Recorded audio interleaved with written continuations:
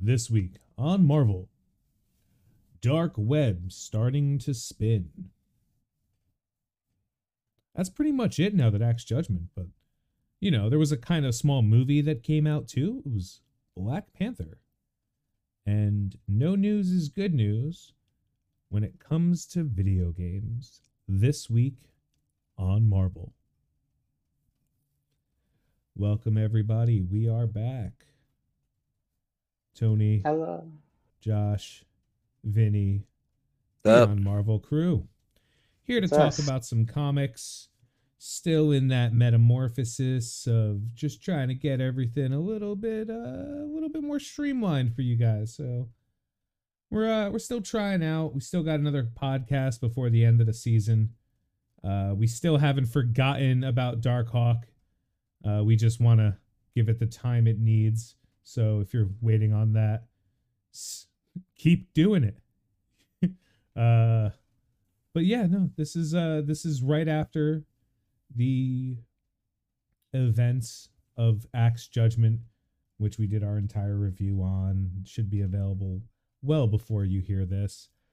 And there's kind of a lull. There's a couple of things happening going forward. There's a couple of more crossover events, but nothing as quote unquote large. The next exciting one seems to involve Spider-Man and Spider-Man. And the X-Men. Maybe some X-Men, but probably not all of them. But whatever. Called Dark Web. And that's something we're going to keep our eyes out. But this week in comics, there was a handful of good ones. Wouldn't you say? I would in fact say that. Vinny, what did you say? I would say that if I would have read anything. Now, I've heard of things, but I'm hoping you guys can help catch me up because I've been busy since our last real podcast. Did something happen since the last time? Big. We expanded. We had a sequel. I'm Vinny Jr. Now we're officially a trilogy. So Vinny the Third was born on it was mid-October. Oh, and yeah. I mean, babies don't require much attention, right? Like you can just No. leave them alone for Sometimes I until- sleep through it, and then eventually it just stops crying. It's. I honestly assume that your son is just on top of your computer because it's warm there. But you've just left him there. No, he's actually on top of my wife's lap right now. It's one of those things too. It's just since it's a baby, it has to be it always feels like it has to be being he likes to be held a lot, which is nothing wrong with that. So it's just we're constantly just holding on to him. Spoilers, you never grow out of that. Yeah. But for my limited knowledge of babies, that I know that's because it brings them comfort to feel like they're still in the womb because they're not far removed from it in terms of time. Yeah. And their brain can't process different things, so they're like, oh god, everything is new. Why is there room? It's weird because my mom so she the other day picked up his legs and folded his arms in and kind of squished the baby and immediately just fell asleep. It's nuts because again, so he's just used to the womb, and again he's about a month old now, but still doing that it works, and it's a cool little fun trick to do. It's a party trick, I fold up my baby like a suitcase, and then he just falls asleep. All right, one of you guys squished me tonight so I could fall asleep. Yeah, it's cool. But I'll say the coolest thing so far is watching him slowly realize things. Because the first week obviously he's not doing anything. He's just literally just sitting there and he's I'm hungry and he's shit or whatever. Second week he moves a little bit more. His eyes are more open, and also stuff I didn't know is originally when they first start off they can only see in it's real fuzzy. Then it becomes only black and white. Then it's a little bit of color, and it slowly adds more color. And while this is happening, his eyes I've noticed they're starting to get they start off all black, and they're slowly he's slowly getting his eye color in. It's pretty cool to watch day to day.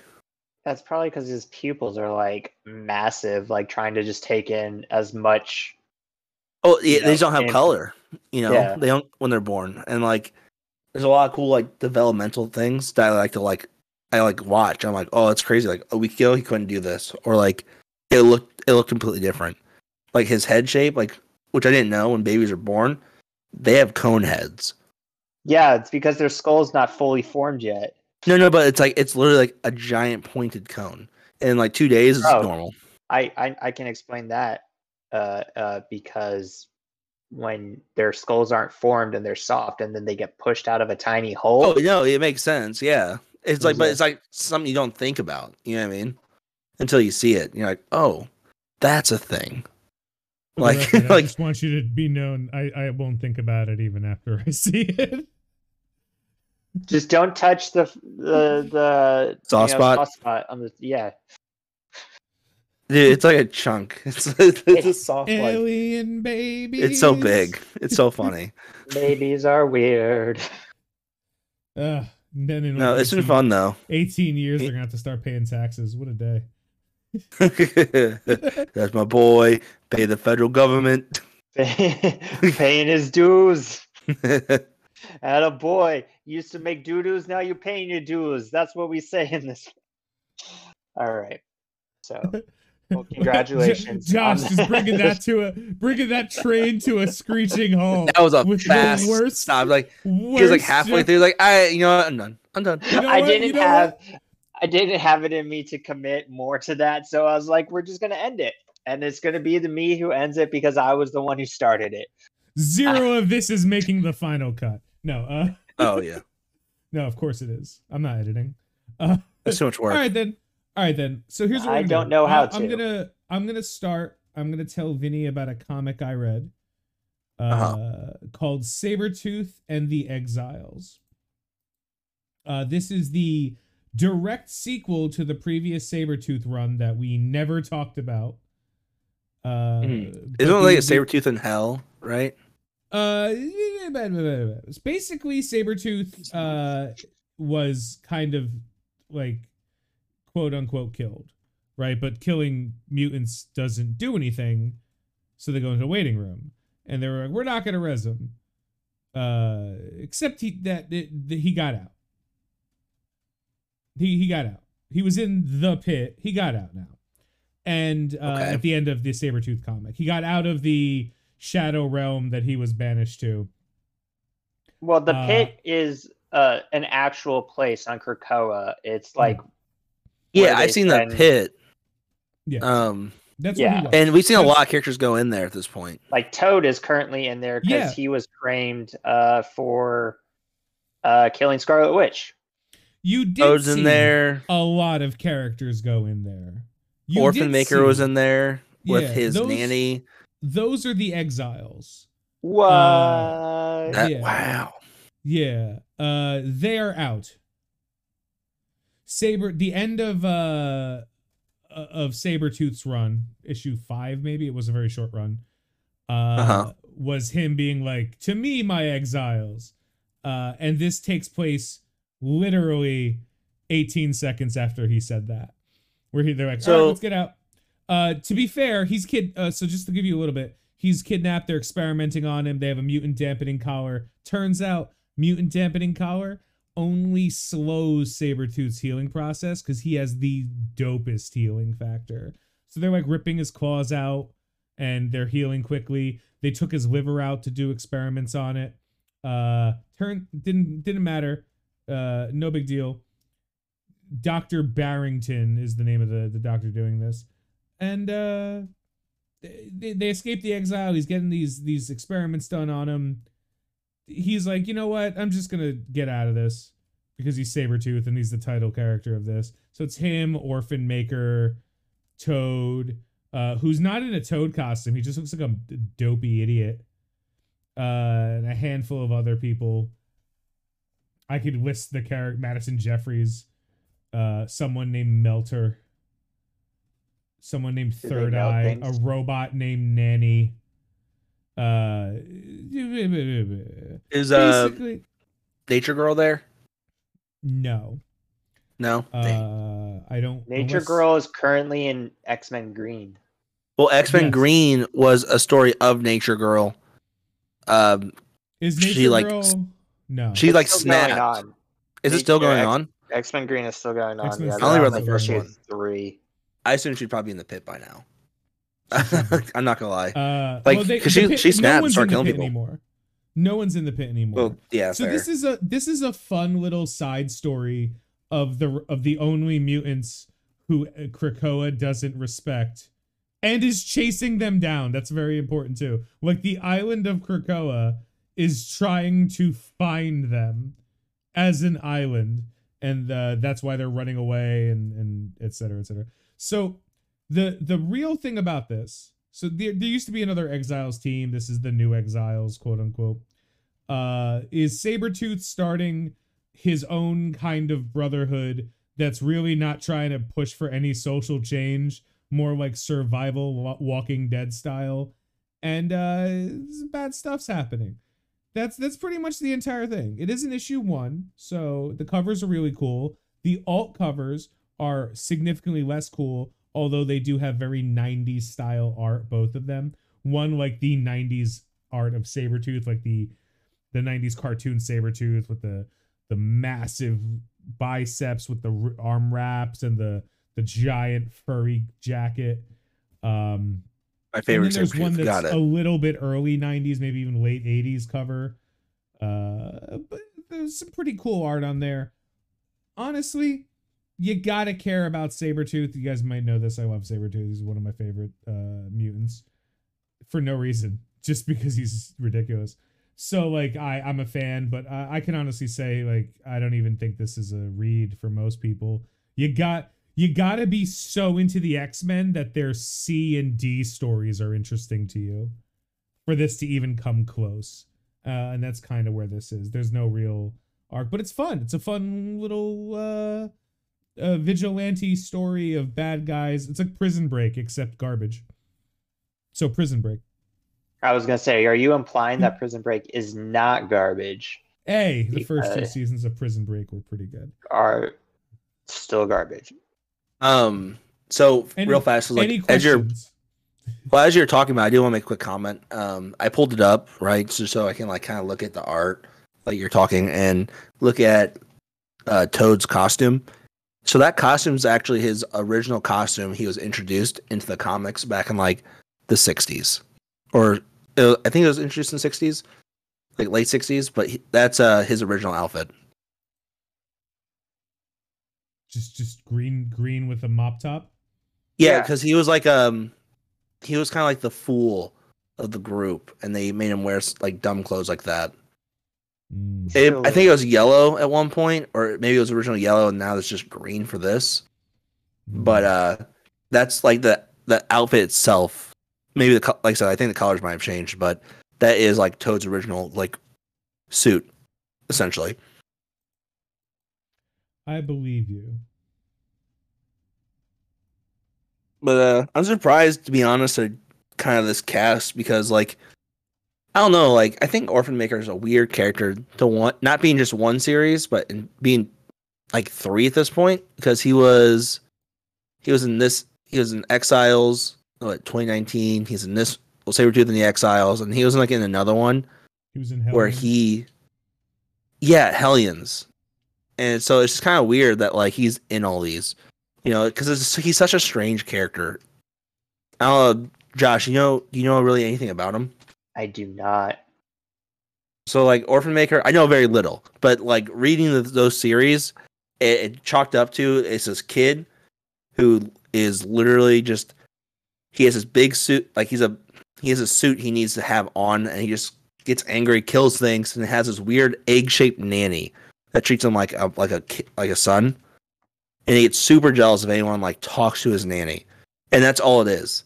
So it's this weird like mother coddling character with like a egg little robot thing running around following it. So is Orphan Maker the suit guy in the suit? The suit guy, the kid in the suit. Yeah. Essentially. I think like mentally he's a kid. Like obviously he's an adult in this. But it's a weird, like every time I see him, I just get this weird feeling about him. I don't like him. I don't like it. It's upsetting. To be fair, I don't like any of the characters in this but Sabretooth. I like Toad. I'm a big fan of Toad, That I call shenanigans. You tolerate Toad. Nobody likes Toad. Dude, you know, Ray Toad was Park like played Toad, and we dude, were still like, eh. Toad was one of my first like mutants I did a video on.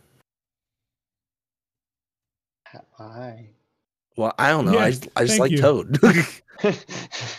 Congratulations! Can't wait to read the Toad standalone series. Again, I'm not No, shitting that'll on never it. happen. It was a cool comic. It's just like who am I preaching to here, right? Like, you got to read Sabretooth and the Exiles, man. Get all of your All your Necra Toad. Sinclair fix. Like, what? Nobody cares. If I asked 1,000 people if they knew who Madison Jeffries is, at least 50% I don't even know of who them that is. would be like, yeah, I've seen him in porn. You know, like, these are not real characters. So, like, when you have no characters, you got to tell a fun story or a good story or a fun good story. You have a million options. Turns out, it's too early to tell, but the Sabretooth arc has been really interesting. So, like, what is this story that they're actually pointing towards? Because, you know, like, just at this point, they're out of the pit and Krakoa is chasing them down? Sure. I guess it's just too early to tell. Like, I know you're asking me as if I have insight. I read this comic, man. I got nothing to tell you. All right. You know, like, normally there's like, all right, now we're going to go on our quest for redemption. Nope. It's probably not. Sabretooth's never been a redemption guy. Even like when Wolverine was forced to work with him, like on Krakoa, they're like, no, this isn't gonna work out. But they didn't even give it a chance. So I doubt it's like a redemption story. It's truly like an exile story. It's not. I'm telling you right No. now, it's not a redemption story. This is Sabretooth This is Hellions Part 2. People. This is Sabretooth and shitty people being shitty, but dealing with problems from equally shitty people being shitty to them. If that doesn't sell it for you, nothing will. Like, if you're like, oh, that sounds interesting, Sabretooth and the Exiles #1. If not, Josh, what do you got for us? All right, well, I got something more interesting, at least, and that's telling a story in Amazing Spider-Man #13. Yay, I read that.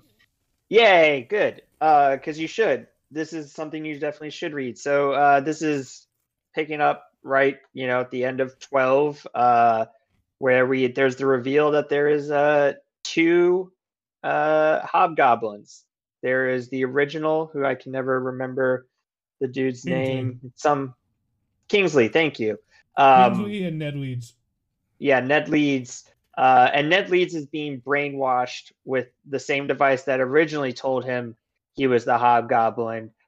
So he's not like doing this by choice. He's being brainwashed again, you know, much to the dismay of his new family, because he has just had a small baby child, and Betty is worried about him, you know, because he's acting dangerous, and that's what hobgoblins do. So basically, that is Betty Brant. Yeah, like, he did end up marrying Betty Brant, for anyone who's been a Spider-Man fan for as long as we have. Like, that's not just Betty. That's one of the other people who know Peter is Spider-Man. Yes. But not just Peter. Flash Thompson as what's it called? As Agent Venom as well. Yeah. That's another thing. Yeah, she's like she was one of the first people once she noticed that Ned Leeds was acting crazy again, you know, because he was ranting that Norman Osborn was out to like kidnap their baby and stuff like that. She was like, hey, maybe I should call in Peter on this, because like that's not a normal thing a person says. Is that Norman Osborn wants to kidnap my baby. So she does, and Peter's like, all right, well, let me look into it. And so during the course of him looking into it, he, you know, finds out that Kingsley is the Hobgoblin. He's like, oh, cool. Thank God that Ned Leeds. And then all of a sudden, Ned Leeds as the second Hobgoblin shows up, and Peter's like, that's not cool. That's not good. So most of this issue is Peter getting his ass kicked by 2 hobgoblins. It's adorable that you said most.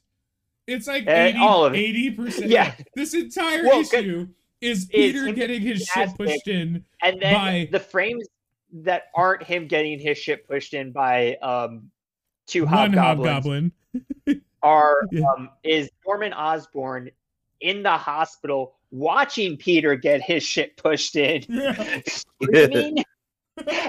It's one of my favorite lines. He's in the hospital because when he was meeting up with Kingsley, Ned Leeds attacked them, blowing them up, try to like, lead off the trail that Kingsley was the hobgoblin still.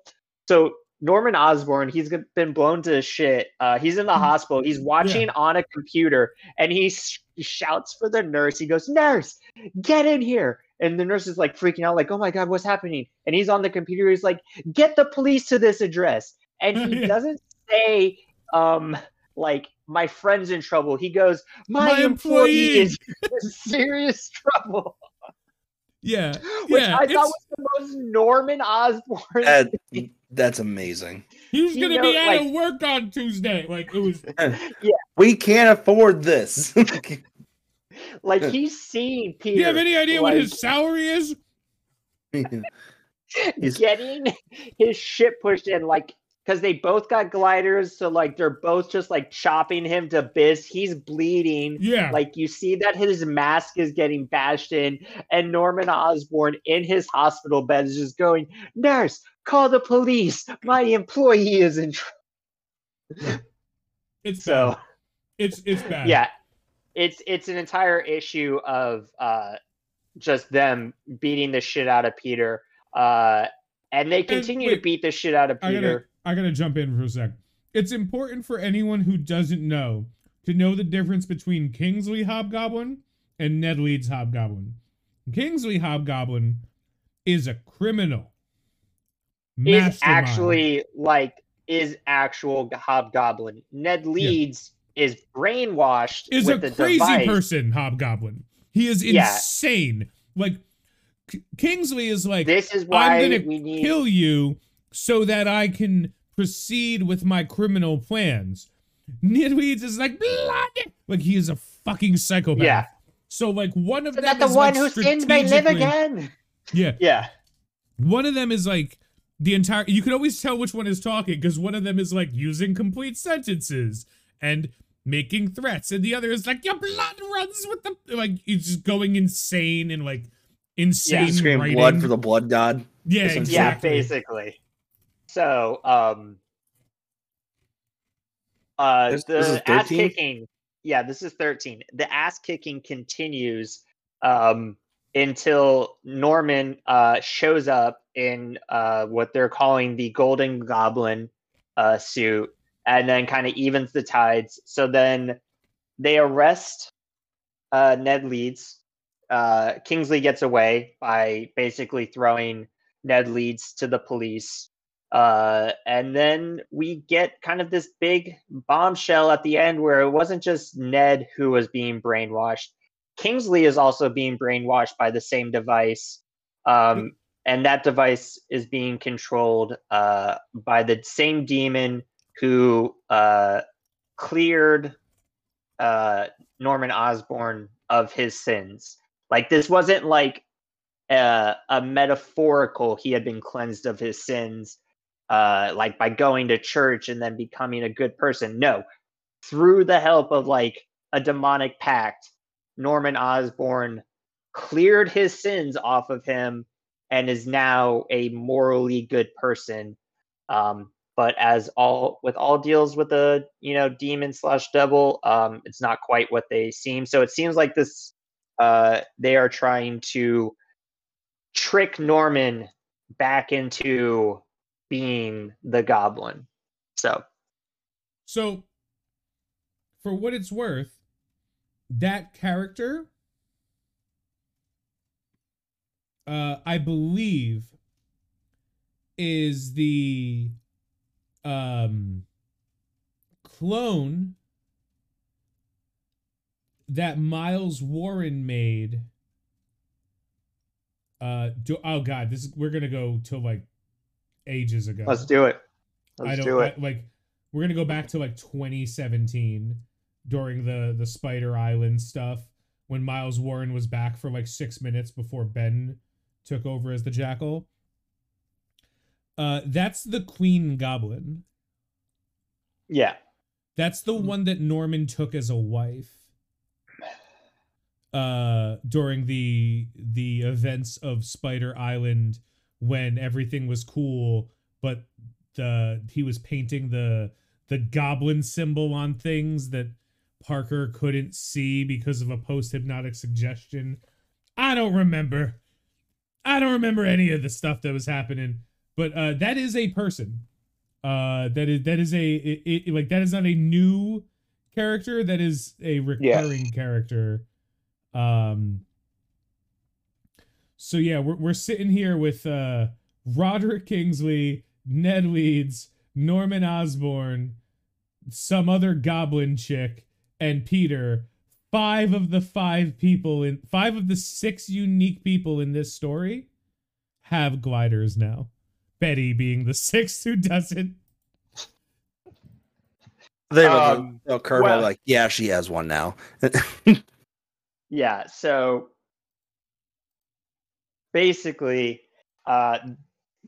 Norman has been trying to not be involved in this type of thing because he's afraid that like any one incident of like violence, even if he's doing violence for good, is going to trigger that like piece of goblin that's always in him coming back out. And so like he's been like avoiding this, and the only reason why he busts out the gold goblin suit is because Peter was not gonna make it otherwise. Like, nope. This isn't like, yeah. Hey, let's see if Peter's got this.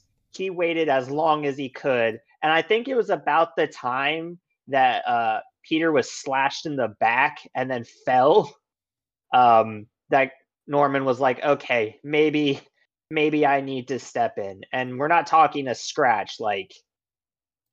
He was basically vivisected. So it was bad. Yeah. And just the Tony Daniel variant cover has a dope ass picture of Peter and Black Cat kissing. Yeah.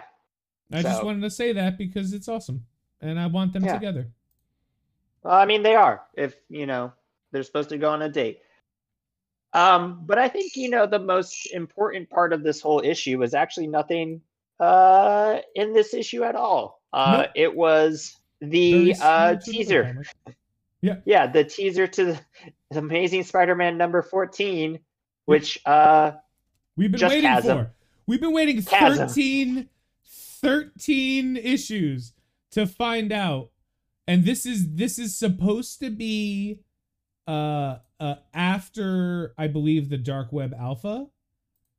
So this is in the Dark Web. This is a... Let me check to make sure. Maybe it's the same week? Let's see. No, it's next week. Well, 2 weeks from now. And then Dark Web Alpha is... I think this might be pre-Dark Web. I think this might be like one of those lead-ups to Dark Web. Weird, because I thought Dark Web started in November. Okay, Dark Web is December 7th, so the first week of December. So it's 2 weeks before then. So this is the last... No, 14 is a Dark Web event. A Dark Web comic. It's got Dark Web in the corner of it. But it's not... I think this is kind of like... if it's the only other thing. It's the eve of like Dark Web, if to borrow the phrasing from like Judgment. It's eve of Dark Web. That's not what they're calling it. That's just what I'm calling it. And like normally on these like, tune in next time on Spider-Man, you'll see like a blurb. No, they just leave it ominous blank and just say next, nothing. Like, so bad Juju Magumbo. Something.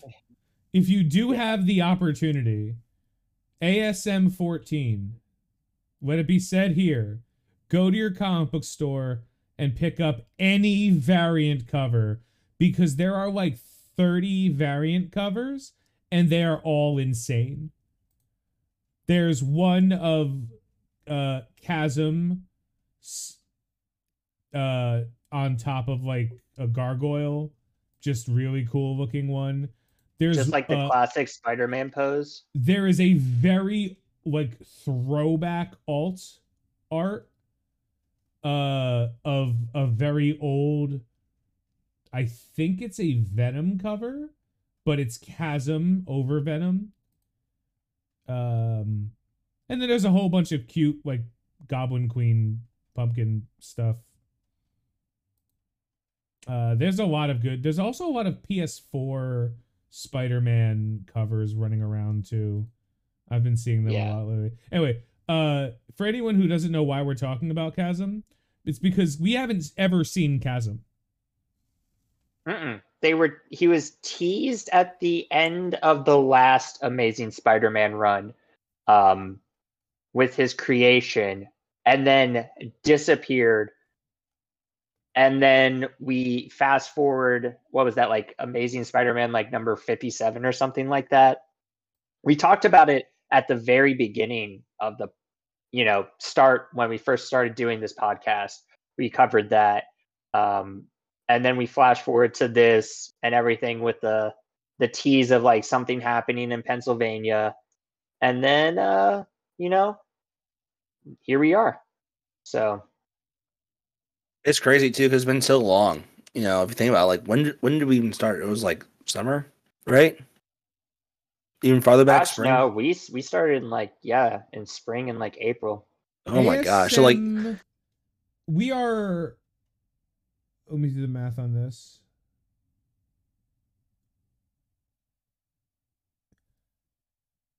It has been 14 issues of ASM since the last time we even saw Ben Reilly. 14 issues mentioned, but like that's and it. All we've known is that some bullshit happened involving Ben, and he now has the ability to undo matter. And there's like time skip. We got time skip too. Like there's like, all right, he's here. Time skip, and then we knew nothing. I remember like beginning of the series, we were actually like really like trashing on this series at first. Don't say I was trashing on it because you dangled a very juicy fruit in front of us and then gave us a really medium story that took like 6, like the Hobgoblin. It was 3 has been right. It was 2 Tombstone. Issues. It was Tombstone. It was 4 or 5 issues into Tombstone. Yeah, it was like 6 issues for Tombstone, really, and then they kind of got caught up in the now iconic.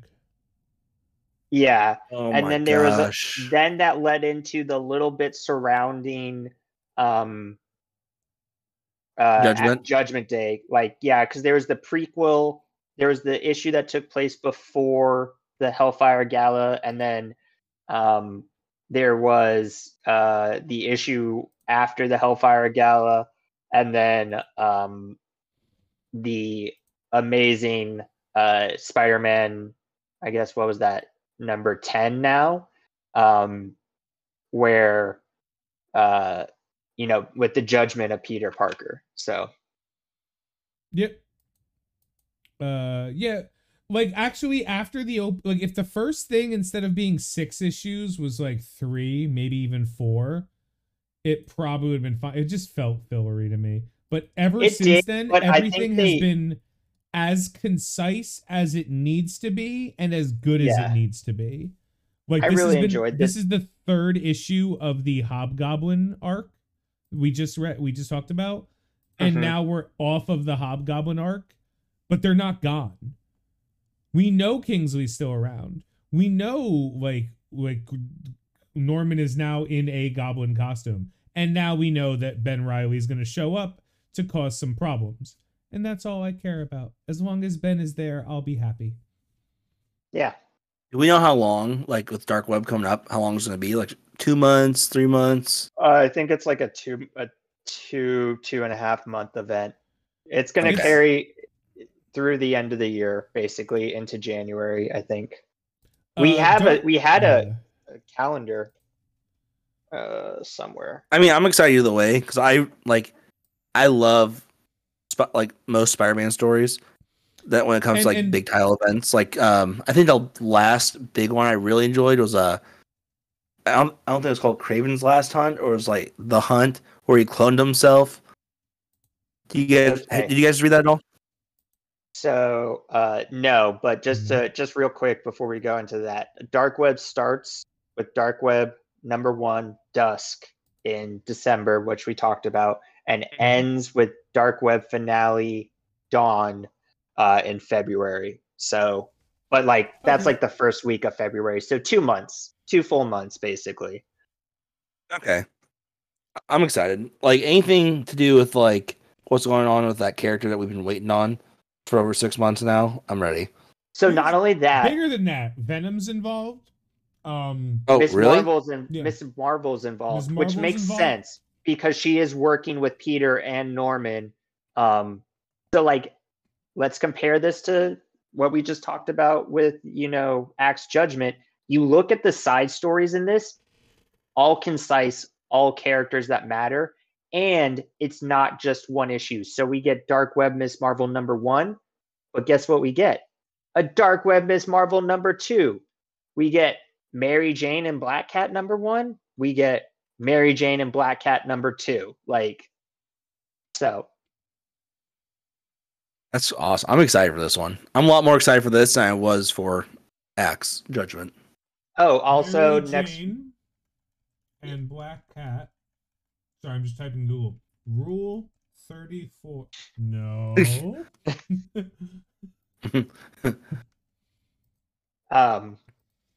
Yeah, so like, and also there is 3 Gold Goblins issues. So Gold Goblin #1 I think comes out next week actually. So it's another pre-Dark Web event, but it is a Dark Web.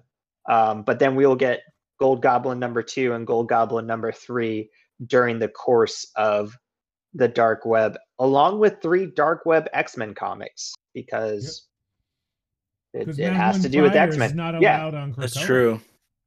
Yeah, so we know, Cyclops is going to come up. He's gotta. There's a mutant redhead that he has to have sex with. Well, no, he has had sex with. Well, what's his name is dating her right now, or was dating her. Cyclops' little brother, not Vulcan. Havoc was. Havoc was dating Goblin Queen? Yeah, you guys didn't know that? No. Okay. I love Havoc. It's Hellions. Why is Havoc catching his brother's runoff? I don't know. He doesn't need to. Look, so I believe it was Hellions, right?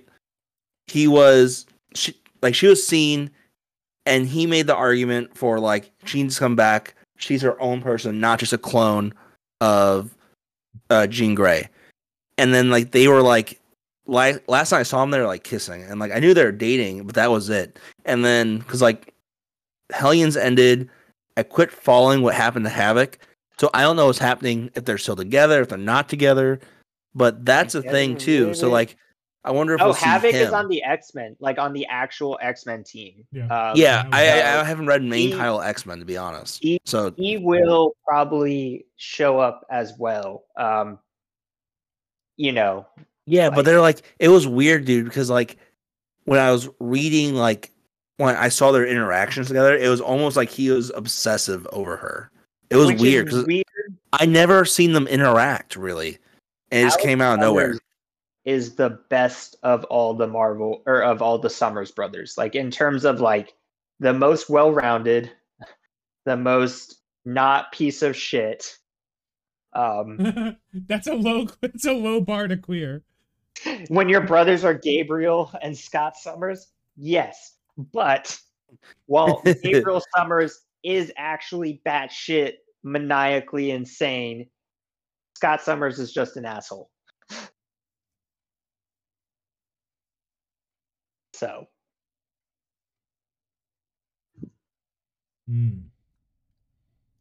Yeah, man. I'll try like while we're like talking, I'll try to find like pictures from like the comic, just so I can be like, hey guys. I just looked it up, and the only thing it says about Madeline Pryor on the site I'm looking at is that her only partner is Chasm. Like, it's like partners in Chasm. I'm like, oh no, tell me Ben. No, imagine that baby. Imagine half clone of Peter Parker, half clone of Jean Grey. So to be fair to Ben, remember at the end of the last ASM, Ben had a bit of a mental break when it came to both his creation as Chasm, as well as like, you know, he felt kind of like Peter abandoned him in that that like weird science, you know, shadow government science building to get eaten by antimatter molecules. I don't know. They're weird. So yeah, that was ASM 13 leading into what I hope to be a really cool event. I'm excited. Like, dude, I didn't know Venom was gonna be part of it, and again, Venom's one of my favorites. So it's gonna be really cool to see what he's a part of. Like, why is he there? I mean, we get why, but like, you know what I mean? It's really cool to see how he gets probably in there. Because Venom's been doing really good for a really long time. That they're like, it's time to backslide, Eddie. Like, well, okay, so like that's my question though. Is like, is it King in Black Venom? Yep. No, I'm saying like in Dark Web, is it King in Black Venom? Because if so, that's a problem. I know we kind of touched on like Thor a while ago, like Thor after post Banner of War, but like, so Venom shows up there, but it actually turns out that it's a Venom from the future who like came back to try and like, still as the King in Black, came back to try and like gain more power to stop a cataclysmic future. But you know, in that classic kind of, this maybe might have turned him into a villain, maybe might have turned him into a villain in the future, and now we have, you know, still present day, not a villain King in Black Venom. So it'll be interesting. So here's the thing. Actually, I could talk about that because I just read Venom 13, which is it's called Spinning the Dark Web. Warning. This comic is ridiculous. So if you just pick this comic up, you will have no idea what's going on, and I am not going to help you. I will give you one piece of information. Eddie Brock is a god right now. Oh my god, where do you even start with that? Yeah, you do your own research, guys. Yeah, you're on your own. Eddie Brock. Hold on. If you want to do your research, go read the King in Black event from the end of last year. Was it? I think. 2021. Yeah. I think you also need to read like all of Venom's previous series. Like, no, you can read all that too. We're just talking about like if you've kind heard of how he became a god. If you've heard of Null, that's now Venom. Specifically, Eddie Brock Venom. Eddie Brock is now the god of the symbiotes. Yeah, I think Eddie Brock's like actual body is gone now. Like he is just all some symbiote. Kind of magical space bullshit. Yeah, but we also need to say there's also the Venom symbiote with not Eddie but his son. Like it's a whole nother person as well too. It's not the same. It's the same symbiote. Same symbiote. I'm saying, but it's with his son. So when there's this Venom, there's King in Black. Yeah. Different. Which is why we just got a future version of it. Why do you think I said I'm not explaining? This is no. We're done. We're done. Eddie is God. Eddie is God. Now you understand. A god. He is a god. This entire comic is Eddie fighting against other symbiotes who have evolved past the point of needing hosts, but still aren't a god for no reason. So we're led to believe throughout this entire comic, wait a minute. Why is the god of the symbiotes having difficulty with other symbiotes. We don't understand that. We don't know. But we know he's having difficulty fighting off symbiotes. Turns out there are also goblins. He's fighting symbiotes and goblins. Not Norman Osborn goblins. Actual, like, fantasy goblins. Yep.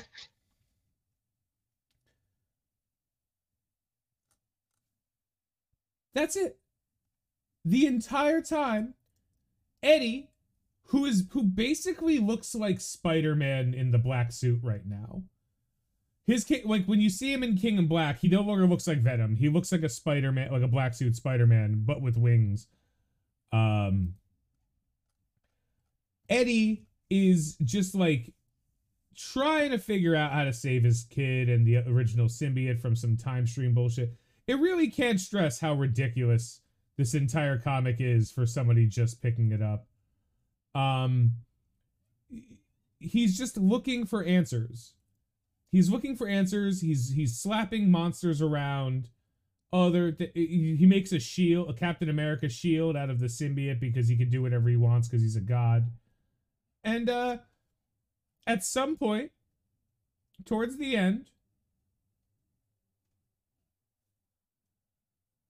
Madeline Pryor shows up. She says, "Hey, I think we can help each other." That's it. That's the entire... I wish I was being intentionally obtuse. But here, just to be a gift from me to you, I'm going to read to you the you know that random catch-up text they put at the beginning of an issue? Yeah. Okay. I'm going to read that to you. And if you are like, oh, that explains everything, then great. But if you're like me, after having read that, being like, I have 5,000 more questions, now you understand. Years ago, Eddie Brock was a reporter whose career was ruined and he contemplated ending his own life. But he found a kindred spirit, an extraterrestrial parasitic alien called a symbiote. The creature bonded to him and the two were joined. Together they are Venom. Recently, after trying to expand his abilities, Eddie Brock's mind became dislodged from his body and he awoke within a symbiotic form in the Garden of Time. A blossoming paradise at the end of time itself, the garden is what's left of the physical bodies of the galaxy's symbiotes and is inhabited by those kings in black who reigned after Eddie, led by the enigmatic Meridius. But the garden is not the haven stop it right there. appears to be. No, I'm not done. Desperate to return home to reunite with his son, Dylan, Eddie has struggled to re-enter the time stream, only to find himself held back by forces beyond his understanding. But now that force stands revealed as Meridius himself. And more than that, the truth about Meridius and all of the kings in black has also come to light. They were all always Eddie Brock. Do you understand why I've been as curt and as short regarding this comic? Because they're like, fuck it, figure it out, go. Yeah. For reference, Meridius is the Venom that shows up in Thor to help Thor with his problem before revealing, like, he was just there to kind of create a symbiote version of Thor's hammer and then poof back in time. And Thor said, no, you're not doing that. And then they fought. So Meridius is Eddie Brock. Yeah, is Eddie Brock. At the same time. Everyone is Eddie Brock. It's Brock all the way down, man. So you'll forgive me for being a little curt with a very ridiculous premise. And as you already both know, I fucking hate time travel. So hey, so just because to go back on the whole Madeline Pryor and Havoc thing, I did do some research because I was like, oh, that doesn't make sense. When did this even start? Because I found it in the middle with Hellions. Sure. It actually goes all the way back when Madeline Pryor first became the Goblin Queen, right? So Madeline seduced Havoc into an affair. Havoc's like, cool. So when she turns evil, he's like, I'll just be evil too. And he becomes a Goblin Prince, which I did not know. Because I never read that storyline. But I thought that was kind of interesting. So maybe that will affect something since he is part of the X-Men right now, and we'll see this event come up. Absolutely. You think Madeline Pryor is going to show back up, and both Scott and Havoc, Alex are going to be like, "Nah, that's cool." Yeah, it's just interesting. Like, I love when I find like this stuff right here and be like, I wonder how this will interact later. And I'm like, that's probably not good.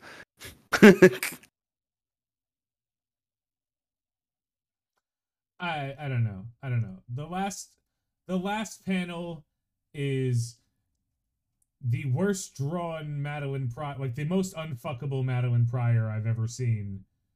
Talking to Venom. And just like, I think you might have something in common with a friend of mine, and we can help each other. I'm pretty confident the thing you might have in common with a friend of mine is fuck Peter Parker, and I think we can help each other. Fucking Peter Parker. I think I'm fairly confident that's what this setup is. Like, hey, do you want to fuck up Peter Parker? At which, let's be clear, Eddie Brock does not want to do. He's like, nah, man. Eddie Brock and Peter. I'm past this. Yeah, Eddie Brock does not fear or have any problems with Peter Parker, and has not for a great many years, because he's been like, yeah, you're kind of a dick, but I got my own thing going on, and it's more like if I saw you at a party, we'd be on different sides of the room. So I don't know. And he's on some own Dark Carnival shit. Like, he's trying to do his own stuff. So, like, this is a very weird, hey, how do we get Venom in here? Wow, just use his hatred of Peter Parker. He doesn't actually hate Peter Parker that much. If anything, it's the opposite, because Peter hates symbiotes. Yeah. He's like, because, like, do you remember, it was the one where it's the Carnage event happened a year or two ago? I remember like them sitting in a diner and he just being like, I hate symbiotes. And he's just, Eddie Brock's just eating a burger with Peter's like, come on, it's not that bad. Like, really, asshole? To be fair, a lot of symbiotes are shitty. Yeah. Like, I get it. Name 6 of them. Don't name Lasher, them. You're good. Venom, Lasher, Tendril, Hybrid, Carnage, Toxin, Anti-Venom, Scream. Thank you. Riot, Phage. I bet you can't name 8 more. I bet you I fucking can. All right, pulling up a tab. No, I'm not even. I haven't even touched my mouse, bro. I'm going off the top of my head. Because they have the same fucking garbage names. Like, they don't change. Yeah. It's like, all right, okay. What sounds edgy and bad, and that is... Stop, that's too real. I love symbiotes. Because I'm going to hit you with other ones, like Finnegan, Wild. Like, there are so many Bedlam. Fucking, like, there are so many garbage symbiotes. Like, name 8 more. Is that like the Family Guy where they're like, oh, look, how original, a song written after a girl. They're like, name 10. he's like Darlene, Zoe, Kath, Carrie Ann, like all this stuff. Name 8 more. Like Josie, Jenny from the Maria. Block. Yeah. Dear Maria. See, I'll do that a lot in like when I'm in school or at work. Like someone will just prove me wrong. Like, I bet you can't. I bet you can't name 10 more. And they're like, what? Vinny's just out here in life, gatekeeping everyone from their, hobbies. He's like, nah, you can't enjoy that. It'll be like over something small. I bet you walk up to every person wearing like a band tee, and you're like, I bet you can't name 3 songs, and it's just like. And you can lie to me because I don't know music. I don't. No, that's fair. Like I don't gatekeep, but I do lane check. I like gaslighting. Gaslighting is made gaslighting's up. Gaslighting's not real. You made it up because you're fucking crazy. Dude, like I'll like if I see like a Patriots fan, like I'm not sure if you guys are football fans at all, but like I'm a big Giants fan, so there is I'll be like name 6 players on the Patriots. And they'll be like, like Tom Brady, like it's always like Tom Brady. I don't know, Tiger Woods, Larry Bird, like just Wes Welker, Rob Gronkowski. Oh yeah, that Newton. is straight gatekeeping. Oh no. No, that what I is just the said definition of gatekeeping. I gave off names from golf and basketball. Yeah, we know. Okay.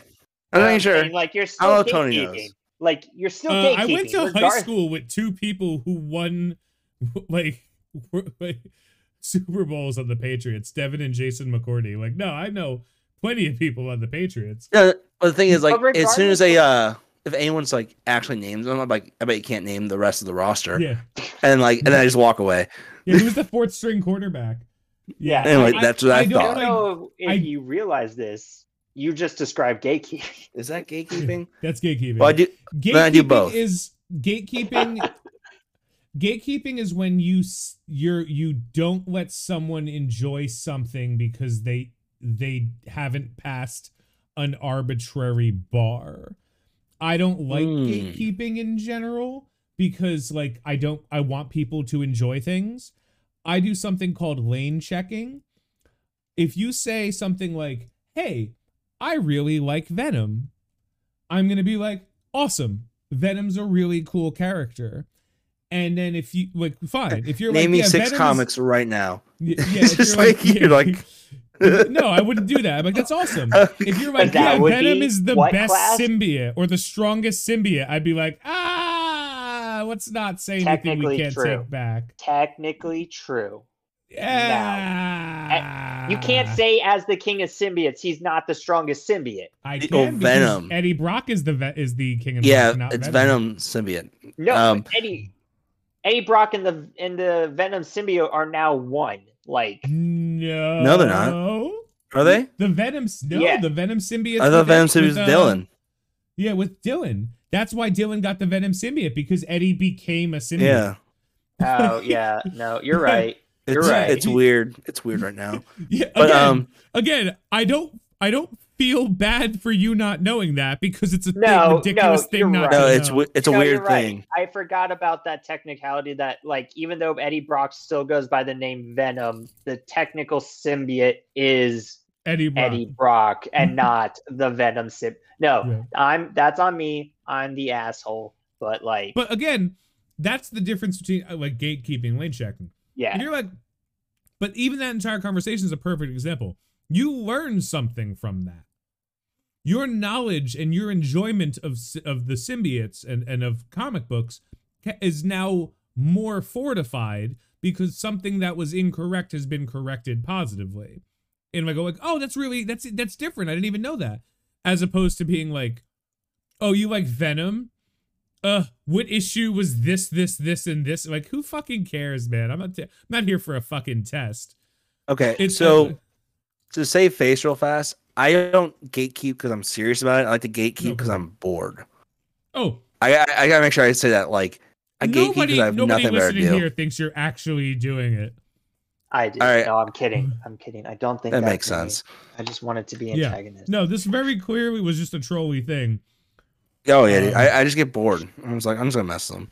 Yeah, but because like it doesn't matter. Like gatekeeping is like. No. But the problem is that random people don't know that about you, and so there are a bunch of people who are like, "What a fucking asshole!" They're like, I hate this guy.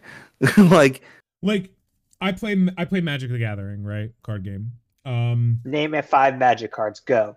Dude, name 5 Sun types. Titan, Deadeye Navigator, Death Shadow, Blood Moon. Just the 5 cards. Tony, I was really hoping you would just go Island, Mountain, Plain, Swamp, Forest. This is the 5 cards. That's what I was fucking with. No, that's what I was setting up when I said name 5 Magic cards because it's like that one meme with Zooey Deschanel and Adam Sandberg from name Brooklyn Nine.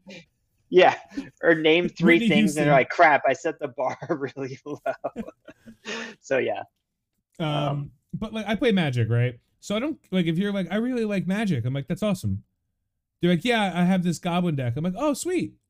Right? And then I look at it and it's just fucking dog shit. I'm not gonna be like, it's like 7 goblins. Yeah. I'm not gonna be like, Mao, you have a really shitty Goblin deck. Kill yourself. I'm not gonna say that to the person who's excited about Magic. But if that person comes in like, yeah, I bet you can't beat me, I'm like, all right, well, here's is it Cracks Delver, knuckles. bitches. Even Here's then, is it even Delver. then, Let's see how this works. even then, that's not lane checking. That's just like, yeah, I bet that person like might even had fun. Like lane, I guess in that example, the lane checking would be, Stay in your lane. Yeah. If you're new to Lane something, checking. there's no shame in being new to something, and there's no shame in not having a depth of knowledge. The second you start pretending, oh yeah, you better back that shit up, dude. That's what I have a problem with. Yeah, that's because like I in a lot of stay in your lane. Stay in your lane. lane. A lot of things, even when I'm new, I'll be like, yeah, fight me, knowing full well like I'm gonna lose. Like I'll pick up like a fighting game and I'll be like, who's the best person I know? I'll be like, I'll kick your ass. And like hard knowing I might not even land a full hit on them. Like, Josh, you and I do this every day. Yeah. Like you, me, and Matt are constantly lane checking each other over stuff we know the other person knows. This is our daily routine, man. It is. But it's the difference between doing something because you're you know the jealousy, like, no, it's mine. Like I don't want to lose. Yeah, it's don't mine. touch my toys. I'm a fan of this. Like, well, there are no gamer girls. Yeah. Yeah, right. Yeah, incel. Like it's the same thing. Like when people like I complain about She-Hulk, but I try to make sure I'm like, listen, guys, I hope you enjoy it, and I'm happy you do. One of my regulars from stream is like, man, I just fucking love K-Flix. I don't give a shit. That makes me so happy to hear that, because I am a fucking like cynical piece of shit. So I don't have that. Like, I wish I could have that. I have to be super high to have that, because I see things and they just kind of like, bing. It's like that knowledge, ignorance is bliss moment. And I don't mean ignorance in a bad way. Like if you don't know something is bad, or if you don't know what to look for, like it's so much easier to ignore it. I can't ignore bad storytelling because I've learned from very good storytellers, and I've been criticized for my own bad storytelling so often that now it's like, no, I understand the difference between like fun and good, or popular and good, or something like that. And it kind of ruins a lot of stuff for me. So I don't try to ruin other people's experiences, but I also won't let someone be like, She-Hulk was a phenomenal series. I'm like, oh, come on now. It was a phenomenal series, Tony. Why are you lying to yourself? Oh, don't even say that. It was enjoyable. It was an enjoyable series. I don't think it was phenomenal. We trust me. We had our conversation about She-Hulk. I enjoyed it. I told you. Yeah, but I ended up the middle is the best part. No, the end was the best part, because the end was the moment they were like, I hated that. I like the like not quite the middle, but like after the middle, like right up until the end, like everything from like Madison to Daredevil is basically where I think She-Hulk was in its sweet spot. I liked episode 3 to the second to last. The last episode was so bad for me. But like if dude, that last I wasn't there when you guys talked about it on the podcast. But like not a fan, like at all. It was just like I like dumb, but it was just too dumb for me. You know? We had a blast. It was yeah. Maybe I need to like smoke some weed and watch it again. Yes. But like I think smoke some weed. You want to know what it was, Vinny? I bet it was all the stress of an impending baby coming that you're like, man, just I gotta get this baby's gotta be here. And then you know, you just couldn't enjoy anything. I was just like, at least I have She-Hulk. And then like that episode came out and I just lost. I like flipped my PC over. I just screamed. I just left for the day. All true story. Bombed the Planned Parenthood for no reason. Yeah. I'm actually in a federal prison right now. Part of my deal for admitting it is I actually get to be here once a week and talk to you guys. Yeah. That's why I didn't read comics. You want to know why you probably got that great deal? Because you had a great lawyer like She-Hulk. Oh, I hate you. Josh is hurling goblin bombs, pumpkin bombs. This is what I do. This is what I'm best at, singers. And just bad singers, you fucking animal. Quick quips. Quick quips. So gross. That was the 3 major things that happened this week in foreign comics. Any other things on your pull list that you think worth reading? Pull list, yeah. Captain America #6 was definitely super interesting. Bucky becomes one of the star points in the outer circle. He takes the place of Revolution, and that's going to kick off next week with a Captain America and Winter Soldier #1. And again, remember, all of this is leading towards a big event in the spring with Captain America Cold War. So Captain America #6, if you've been following along with that, definitely recommend pulling. Ghost Rider #8, if you've been following along with that, which is a pretty good series. A lot of great visuals, a lot of great horror. Pull. And then Fantastic Four #1. Yeah. Cool cover. Garbage story. Oh, garbage. So sad. No.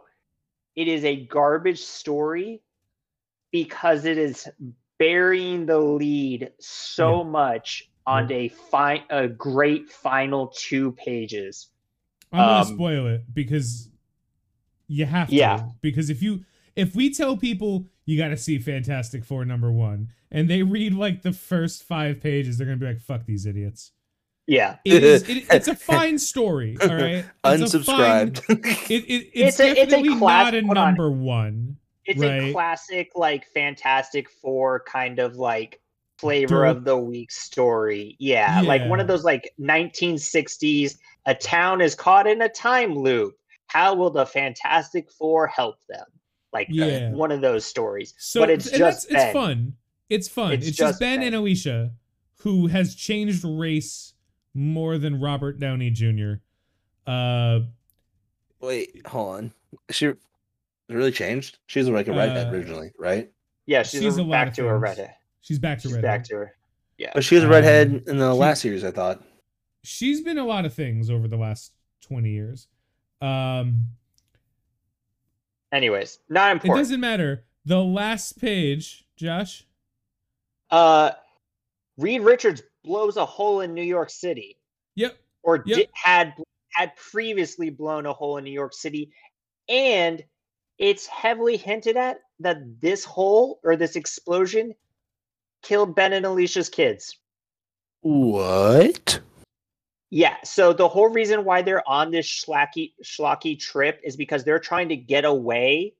Like, not get away, like they're trying to like get away from like New York City and their troubles, and like, you know, in their grief, they're like, we just can't be in a place where our kids used to be. And they like keep dropping hints that like, because you know they're parents at this point, and you're like, why are they on this trip without their kids? Like you know, like, not that parents can't take trips without their kids, but every time they bring them up, they're like really, really sad. And then they go through this stupid story and they kind of get to the end, and then they're like, yeah, we have reason more than others to hate Reed Richards right now.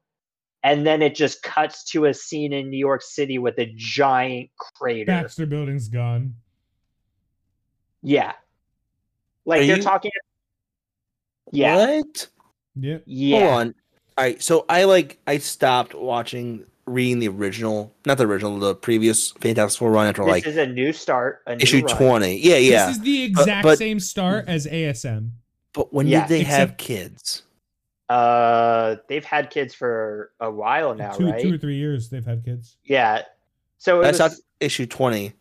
So it must have been like as soon as I stopped, they had kids. Yeah, they have kids. I think they had a boy and a girl. They had twins? No, I think they might have been different ages or something, but like they might have been like Irish twins. I don't know. Dude, I am so lost. Explain Irish twins. I gotta read this again. Explain Irish twins right now. Irish twins are when you have a baby, and then immediately after the girl gets pregnant again, and then like the baby is born like 10 months after the other baby, like Irish twins. I've never heard that expression. You never heard that? I've never heard that expression, but like if you gave me a million guesses, that would have been the first one I made. Yeah, it's a I thought I was being a stereotypical person when you said that. I was like, no, explain what that means. Because there's no way it means you fuck so often that the babies are still born in the same year. Like it is. No, they're not stillborn. No, still born in as the same well. In addition to. Okay, I was like, hold on now. We're not talking dead babies. Like can God. No. Well, no. we're talking about dead kids. Thank you. Because so basically they're reminiscing, and they're talking about their relationship with the Fantastic Four, and Ben is obviously still angry, and then he just goes, "Yeah, I do too." And after what Reed did to New York, I don't think the rest of the world will be forgiving the Fantastic Four anytime soon either. And then just a still smoldering crater, mind you. Like, it's not just a crater, it is still on fire. It really did ASM warn us. Yeah. And I even thought, like, is this the same crater from ASM? Nope, that was in Pennsylvania. Like, that was my immediate memory of that. Like, but it's a really cool cover. If you look, like, it's right next to the tree that is the Krakoan embassy in New York City as well. So there is a lot of interplay that is happening here. Do you imagine if like this said ever since that incident, and it shows the exact same crater Spider-Man in Pennsylvania, and like they just ripped the same picture out of laziness. Spider-Man's very small in the bottom corner. You're like, wait a minute. Yeah. Like, hold on. Something's not how did right. Reed do that? Which would we'll tell you after Dark Web. Human Torch went to talk to him, and he was like, "Leave me alone, Johnny." But no, that's too much ever. Also, I was this many days old in my life when I found out that at the bottom of these very common, like, named stories, like the Fantastic Four, the Invincible Iron Man, Amazing Spider-Man, there's a phrase called LGY and then a number. That's the total running count of the series. So this is Fantastic Four 694. This is Legacy 694. This is the 600. I would have thought there were more Fantastic Fours. I'll be honest. There may have been more something like that. But I guess in the Fantastic Four, and then a number series, this is 694. Like how we got to. We're about to get a 700. Oh, now classic. I mean, yeah. They haven't even released the cover after 3, which is 696. I think 650 was Ben finally getting married to her, to his wife, wife as well. Yeah, I think 650 was that one because I bought that just because it said 650. So, one last thing that I love about this Fantastic Four is they have the 4 guiding lights of the Fantastic Four. Rule number 1, the Fantastic Four are fun. Right after the massive crater in New York City and Ben's kids being dead. I was like, writer buddy, you might have missed the mark on fun. Our definitions are fun are not dead children and a catastrophic event that makes the world mad at you. So I'm being a little overly critical on it because I love the Fantastic Four stories. Like, they've always been great. I'm being very critical, but they really did get me on this one. I was like, this story's boring. This story sucks. Why are we just doing Ben and Alicia? I also thought oh my god, Reed, you piece of shit. I was like, how are we going to start a Fantastic Four story with just a Ben Grimm road trip solving a time loop? And then I had the exact same thing. I was like, Okay. So that's where we're going. I did not expect that. Bravo, good on you. So, um, That's a big crater. Yeah. so I just pulled it up. That's a big crater. Yeah, I told you it's the Baxter Building. It's all gone. Man, it makes Peter's Pennsylvania crater look a little small. Yeah, I think so. He took out like multiple city blocks in New York. Yeah. yeah. Dude, that's like 10 9/11s. 9/11 times 100. Wait a Second minute, that's Fantastic Four has hit the Trade Centers. 91,100. Fantastic 11.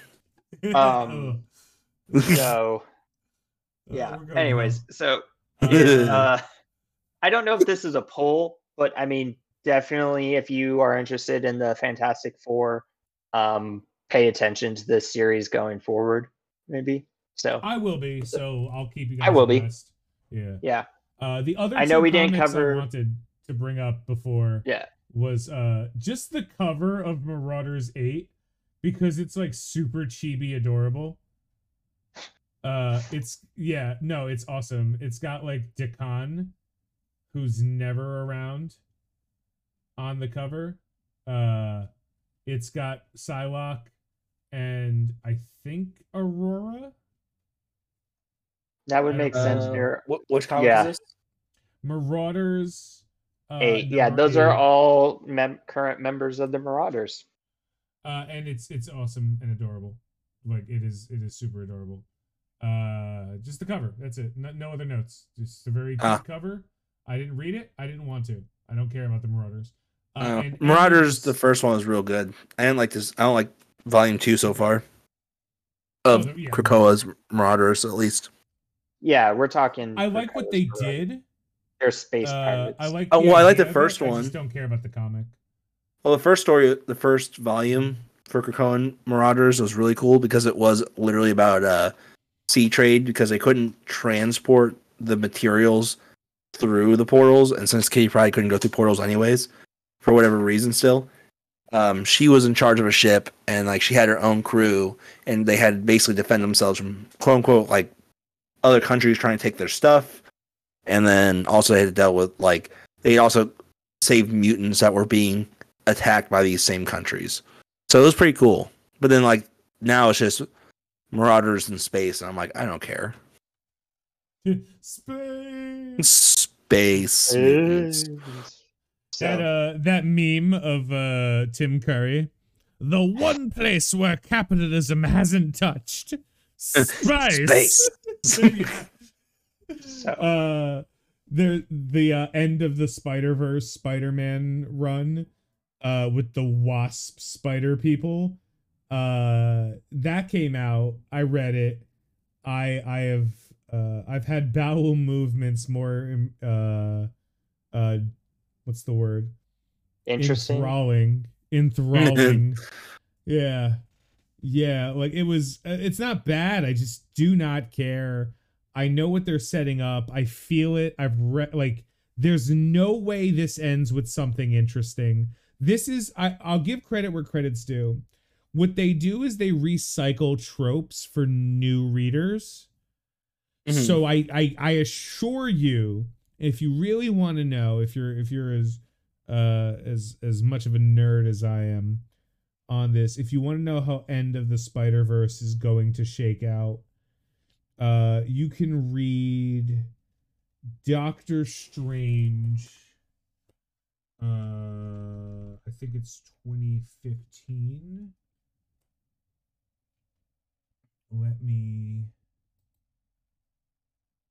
I'm pretty sure it's 2015. What's that one about? While you look it up. There's a group of people who eat magic. Okay. I forgot their name, but it's a very of course it is name. Like when I say it, you're gonna be like, oh yeah, okay. But Tony, the webs of Watum.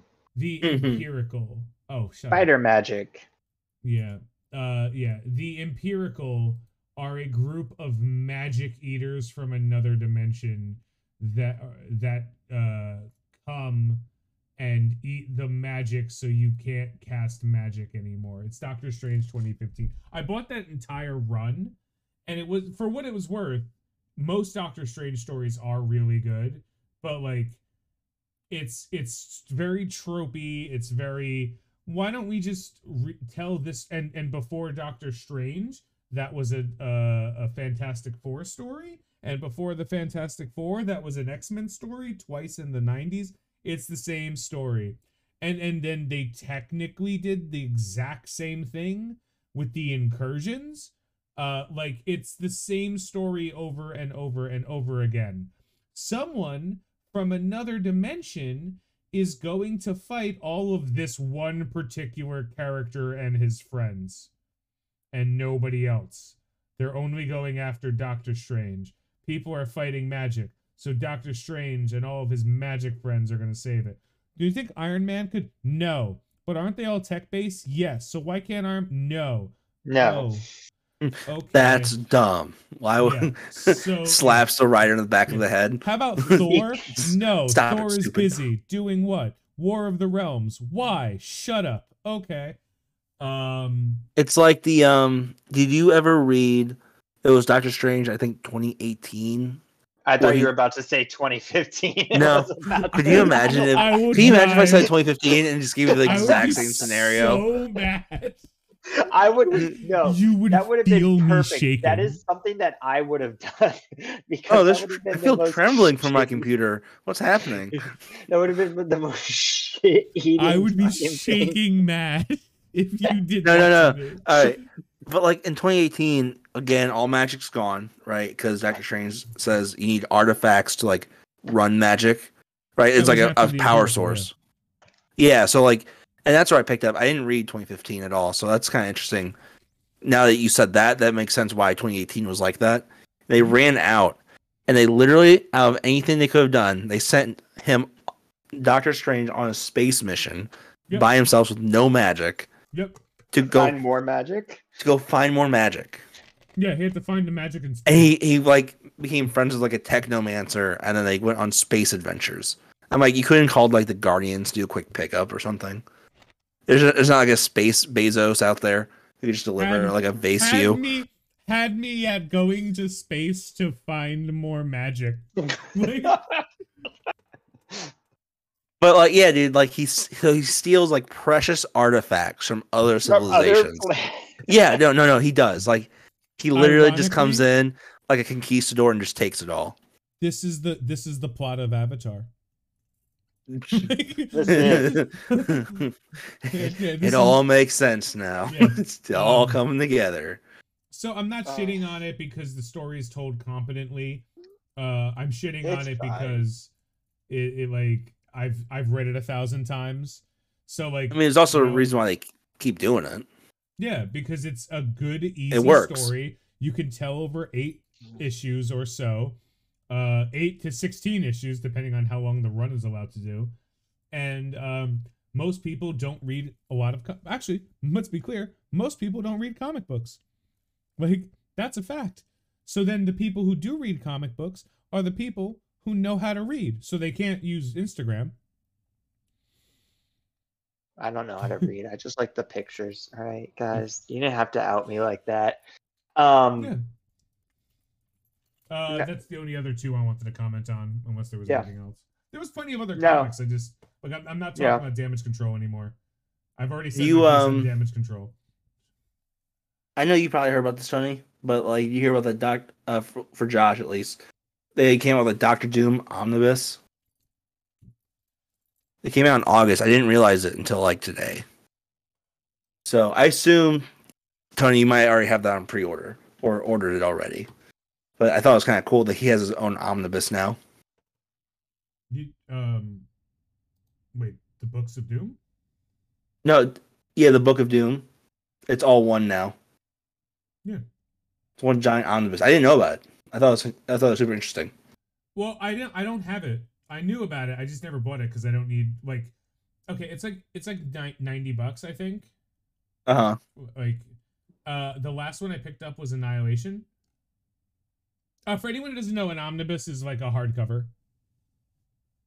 That's it. It's like it's usually pretty big for Marvel. Yeah, It's this one it's is like we have the trade $85. paperbacks. Yeah, we have trade paperbacks, which are like, you can go to Barnes and Noble and you could see like it's basically like the entire important part of a story. I picked I that might up for pick up this Annihilation. Annihilation. That's what I was just looking, because I was like looking on Amazon at the Doom one, and I saw in the recommended the Annihilation omnibus, which is Annihilation is one of my favorite events. You can probably guess why. It's because it's got Nova in it, and it's also very, very good. It's really good. Yeah. Sam Alexander Nova. I didn't know he was over there this time. That was too soon. Yeah, it's one of the 2 books on my coffee table. We have a rotation of books on the coffee table. Annihilation Omnibus is just a really cool looking book. And the other book that's always in the coffee table is Living Your Life with a Massive Penis. Still unopened. No, we actually occasionally like dog ear certain pages in the book just so when people come over, they're like, wait, what? I thought it was going to be Living with a Narcissist, and then the house game is to guess whose book is it. Yeah, no, it's a red book. It's like a very thin red book, and it's just how to live with a huge penis. It's completely joke, and it's amazing. That one, and I think we have another one that's Jon Stewart's Practical Guide to Racism. Again, another joke book. How to talk to your cat about gun safety. We just pick up all these joke books because like there's a Barnes and Noble that has a used bookstore near me, and anytime you find a used bookstore at Barnes and Noble, they get like these weird dot specials where like a green dot means it's the price on the sticker, a blue dot means it's 50% off, a yellow dot means it's 75% off, and a red dot means it's $1. So we just go straight to the red dot books and we're like, we're buying 30 bucks. I have 30 bucks. You give me 30 books. Bye. So we have more books than we do anything else in this house that we've never read. 1,336 pages for the Doom omnibus. Yeah, that's a lot. That's a lot of Doom pages. I'm definitely gonna pick it up. The thing is, I already own most of the comics, and I've read most of the comics from the books of Doom. So like it's not like I'm gonna be like, I wonder. It's not new information. Yeah, Annihilation I picked up because I was like, I haven't like finished it really. I knew the gist of it, but I didn't really go in. It was a really good story. But yeah, that it's stuff like that I think that they're missing the mark on. I don't want to go into this conversation. I could talk for this for hours, and we'll save it for another time because we have other stuff to talk about. But every time Marvel does something, I'm like, you guys really don't know how to make money with your comics. Oh, by the way, the original books of Doom, like the one from 2006 on Amazon, $427. Yes. Now, what are they graded? The ratings, most of them are 5 stars. No, graded. I have mine graded. Oh, graded? I don't know, man. I have 8.5s. I really like Doctor Doom. Anyway, all right. So by the way, the comics, yes, sir. This is random, but you brought up grading. So I have a Secret Wars number 8, which is like the first canonical appearance of like Spider-Man with the Venom suit. Costume, yeah. With the black costume. But I bought it like 5 years ago for like $400, and I looked it up yesterday, and it's so much now. Like it's 8, 9. I have a 9.8. No, but it's it's selling between it sells between 800 to 1,000 now. Yeah, I figured about 800 or 900.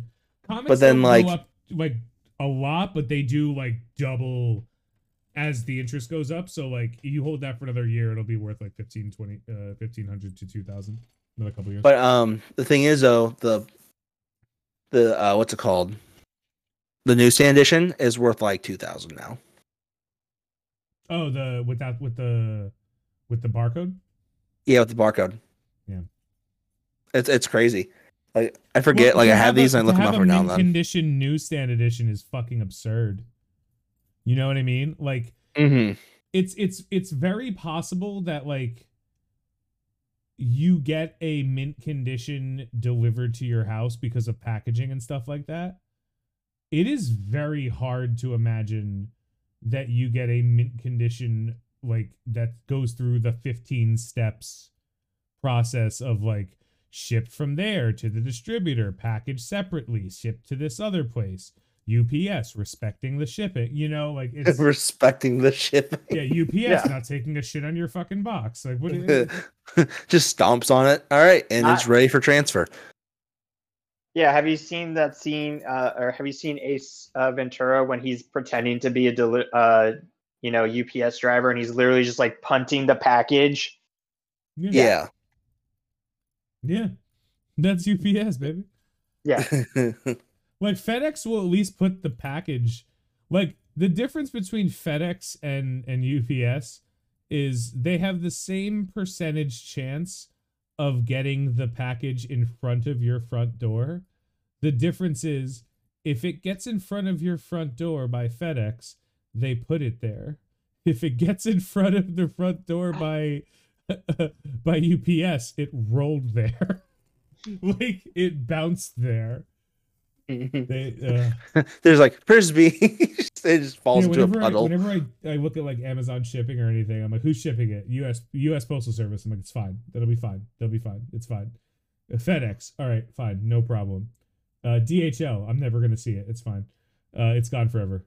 It's in Azerbaijan. I don't need to worry. It's gonna be lost somewhere in Eastern Europe with DHL. Yeah, and then it's like UPS. I'm like, oh no.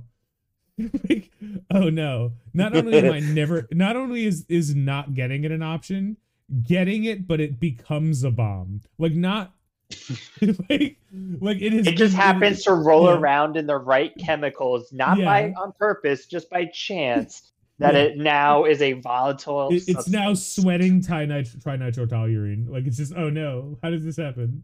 What was it originally? A book. It was a comic book. It was a book on diffusing bombs. The irony.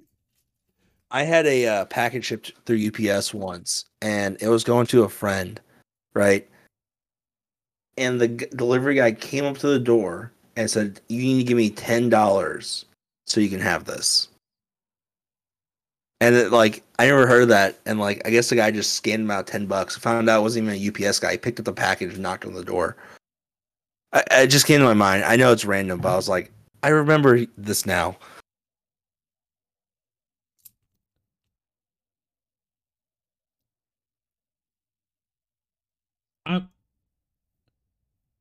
Is this the same friend that you were talking to us about the other day? No. Who got Zelle scammed? Can we talk about that? Like, are you guys cool if we bring that up? Let me finish this thought, and then yes, we'll go into that. The thought I want to finish is the comics for next week.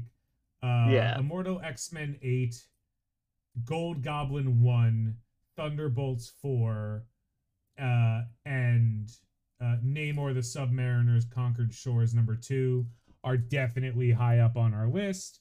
There are two comics that kind of are up there. Josh mentioned Captain America and the Winter Soldier special. I call it Murder World Avengers number 1, which I'm already into, and Blade Vampire Nation, because it's a Blade comic and Blade's cool. And that's the end of that conversation. That's pretty much. We're getting a Daughter of Blade. Not next week, but coming up next year, there's going to be a Daughter of Blade comic series coming out.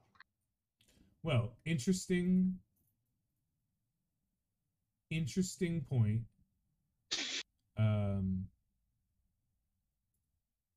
just saying this might be connected to whatever's the lead into that. So, anyways, yeah. Okay, Vinny. Before we start talking about Black Panther, go. All right. So, for anyone who doesn't know, I can give you guys a definition first. What is sextortion? Well, guys, sextortion is when you send a nude to someone and then they immediately blackmail you. And they say, I will send this to everyone unless you give me money. By the way, which don't do that because every time they'll just request for more money later. And that's important because I had a friend. Well, not a friend. He's like a friend of a friend. And let's call him Dave, right? Call him Vinny. No, I don't want that. I don't want that besmirch onto me. But Dave gets tricked by this dude because it's, by the way, it's never like a girl who's scamming you. It's always just like some random guy on the internet who just like, it's like, hey, give me money. He got tricked by a dude to send nudes, and he said, look, you need to send me $1,500.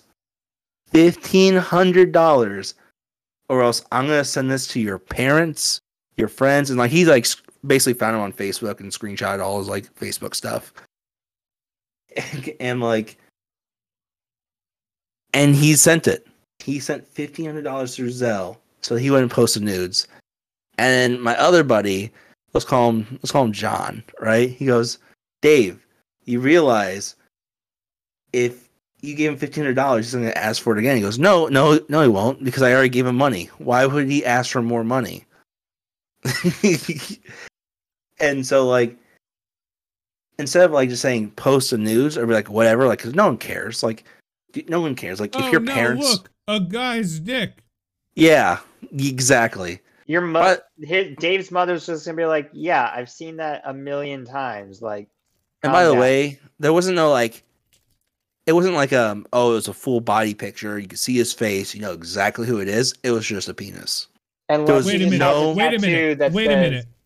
minute. Hey, my name is You didn't Dave. tell me that. Yeah. He paid a $1,500 blackmail on just a dick pic. Just a dick pic. With like, does he have a tattoo that says, Nope. Hey, my name is Dave, like right there on his thigh? From what I know, he has no tattoos. There's no like birthmarks. Probably. I don't know. Like, all I know is it was just a normal picture. Like, it was like an angle. You couldn't see any features that would be like, oh, yep, that's Dave. No, they didn't. And he still had the audacity to be like, here's $1,500. So John, right, my other buddy, he works for an ACH processing company, so he knows like what to do in these situations when it comes to like people scamming you, like to get your money back. And he's like, "Hey, man, like make a post on Facebook, be like, look, you might get a dick pic. That's mine. Deal with it. That sucks. Sorry, guys." And then like request through Zelle like your $1,500 back because you can do that. He goes, "No, I can't. The money left my account. I'm not allowed to have that money back now." He goes, "Stop. No, it's my punishment." he goes, he's like, no, you get like 90 days to get your money back. He goes, "No, I don't. It's gone. It left my account." It's impossible. So this man made the post, never got his money back, and it's just like sitting there with just a bunch of regret now. And this is all, by the way, this is like over the weekend, because like I woke up to a post about that. I screenshot it and sent it to my buddy John. I was like, your boy's an idiot. And then I get the whole story from this. Dave's gonna be listening. He's gonna be like, what the fuck, man? I told you that in confidence. I'm just telling everyone. So, well, it's his, you know what, don't send $1,500 for a dick pic that doesn't even show your face or tattoo or a birthmark. First of all, that's such a ridiculous premise. Like, and you gave me more to hate this man for. Because first of all, if I'm ever like, oh yeah, you sent me a picture of your dick, even if my fucking face is in it, be like, I'm gonna put this picture up. I'd be like, you think people ain't seen my dick that know me? I walk around my house naked. I wish I could unsee it. Yeah, it seared into my brain. Now you've opened up the floodgates. I'm like, okay, cool. You just entered the subscription service. You're going to get a picture of my fucking dick and my fucking asshole every single day until you change your fucking phone. And if you have the audacity to block my number, guess what, motherfucker? I'm going to go buy one of those throwaway just spoof phones. A Google number. Just spoof a Google number. Like, I'm going to buy a throwaway, And I'm gonna be like, new dick and asshole pics. Welcome to your new life of my dick. Send them. Make a fucking Instagram of my dick and asshole. I don't give a fuck. Set up an OnlyFans and then sue him for like stealing your content. I'll write your name. I'll be like, for Jason only. Right on my dick. Just for Jason only in Sharpie marker, so you could like slowly see it wash off as I shower every day. Like, yeah, I will make, like, what are you thinking? Why? Oh, I don't care. So guys, moral of the story is, if this ever happens to you for whatever reason, just own it. Don't send money because they'll ask for more. Stranger, no, just here's an easy one. Don't send dick pics to strangers. That's how you get out of all of this situation. Like, well, I mean, the guy thought he was like gonna get nudes back. Like, it was still a stranger. Don't send dick pics to strangers. Well, all right. Sometimes the risk is worth the reward. Yeah, I'll give you a better one. All right. Hold on. Let me tell you. No woman who wants to have sex with you wants a picture of your dick. Oh no, they don't. I agree. Dicks are not attractive. Hold on. No, Tony. Dicks are not attractive. I have one. They're not attractive. Don't send dick pics to strangers. That's easy. Easy. You get out of all of this. It's great. All right. I'm going to. Hey, now for Black Panther Wakanda. No. We're going to talk about dick pics for a minute. We're going to stay on dick pics. I don't send unsolicited anything. If you know the person and like in real life physically, and they are like, for whatever reason, do want to see a picture of your dick, fine. But I'm saying, don't send dick pics to strangers, and especially don't send dick pics to strangers on the internet. So I have a different thing.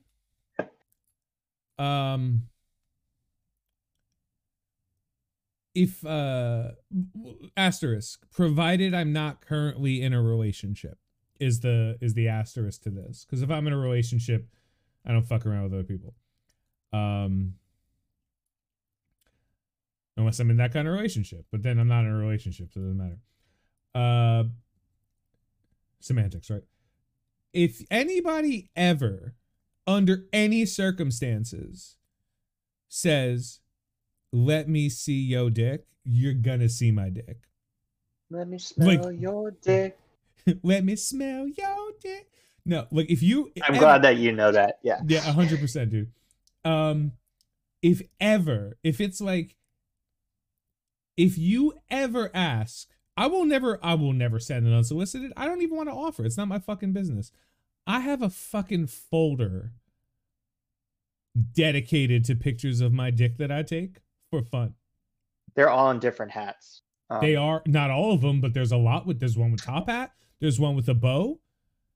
There's one with a. Can we get like beards and mustaches? The one with the one googly eye is. I don't have one with one googly eye because I can't get them to stick to the head without like it feeling weird. So I tried. I'm like, oh no, I don't like it. I don't know. It's really weird. I don't want to do it. Because you know where I don't want to put it on the front side. I want to put it on the fucking frenellum because that's where it looks like it would work, and it doesn't stick because of like just the anyway. The science isn't there. My dick is not built for googly eyes. Like I could do like a halibut googly eye thing where they're on both sides of it. That's just weird to me, and I don't think I can get the picture. Like I don't think the mugfish right where they're stacked on one side. Yeah, exactly. But like, if under any circumstances, I don't care if you're a complete fucking stranger. If you're like, "Yo, send me your dick," I'm gonna be like, "Here you go." What theme are we going with? We going with Sunday brunch dick? It'll be a picture of a dick with a very tiny margarita next to it. or tired, cold old man. Yeah. The only thing that will get me though is if anybody's ever like, show me your dick soft. I'm like, you're a terrorist. I'm not dealing with this. We don't know. Like nobody. Like, it's one All right, thing. calm down, Oklahoma bomber. Yeah. Calm down, Timothy Unibomber. McVeigh. Yeah. Like, Unibomber. if you're like, yo, I want to see your dick, in my head, I've been with people who like that. So like, it's not a very common thing, but I do know it's possible that someone would, especially if you're a dude. Let's be clear. If you ever been with a dude, I'll tell you, they love dick pics. It's like their second favorite thing. The first favorite thing, just dicks. But like, confirmed. But it's possible that works. Like, it's possible that someone's like, yo, I'm into it, or something like that. Like, that's possible and theoretical. But the truth of the matter is, anyone who asks to see your dick, show them your dick. How often are you asked to show? What's the worst that can happen? I think Vinny just said it. I'm sharing it with your. Okay, no, there's actually one thing that the worst thing that can happen. There is one thing. What's that? The person who's asking you to see your dick is underage. Oh yeah, that's the worst. Oh God.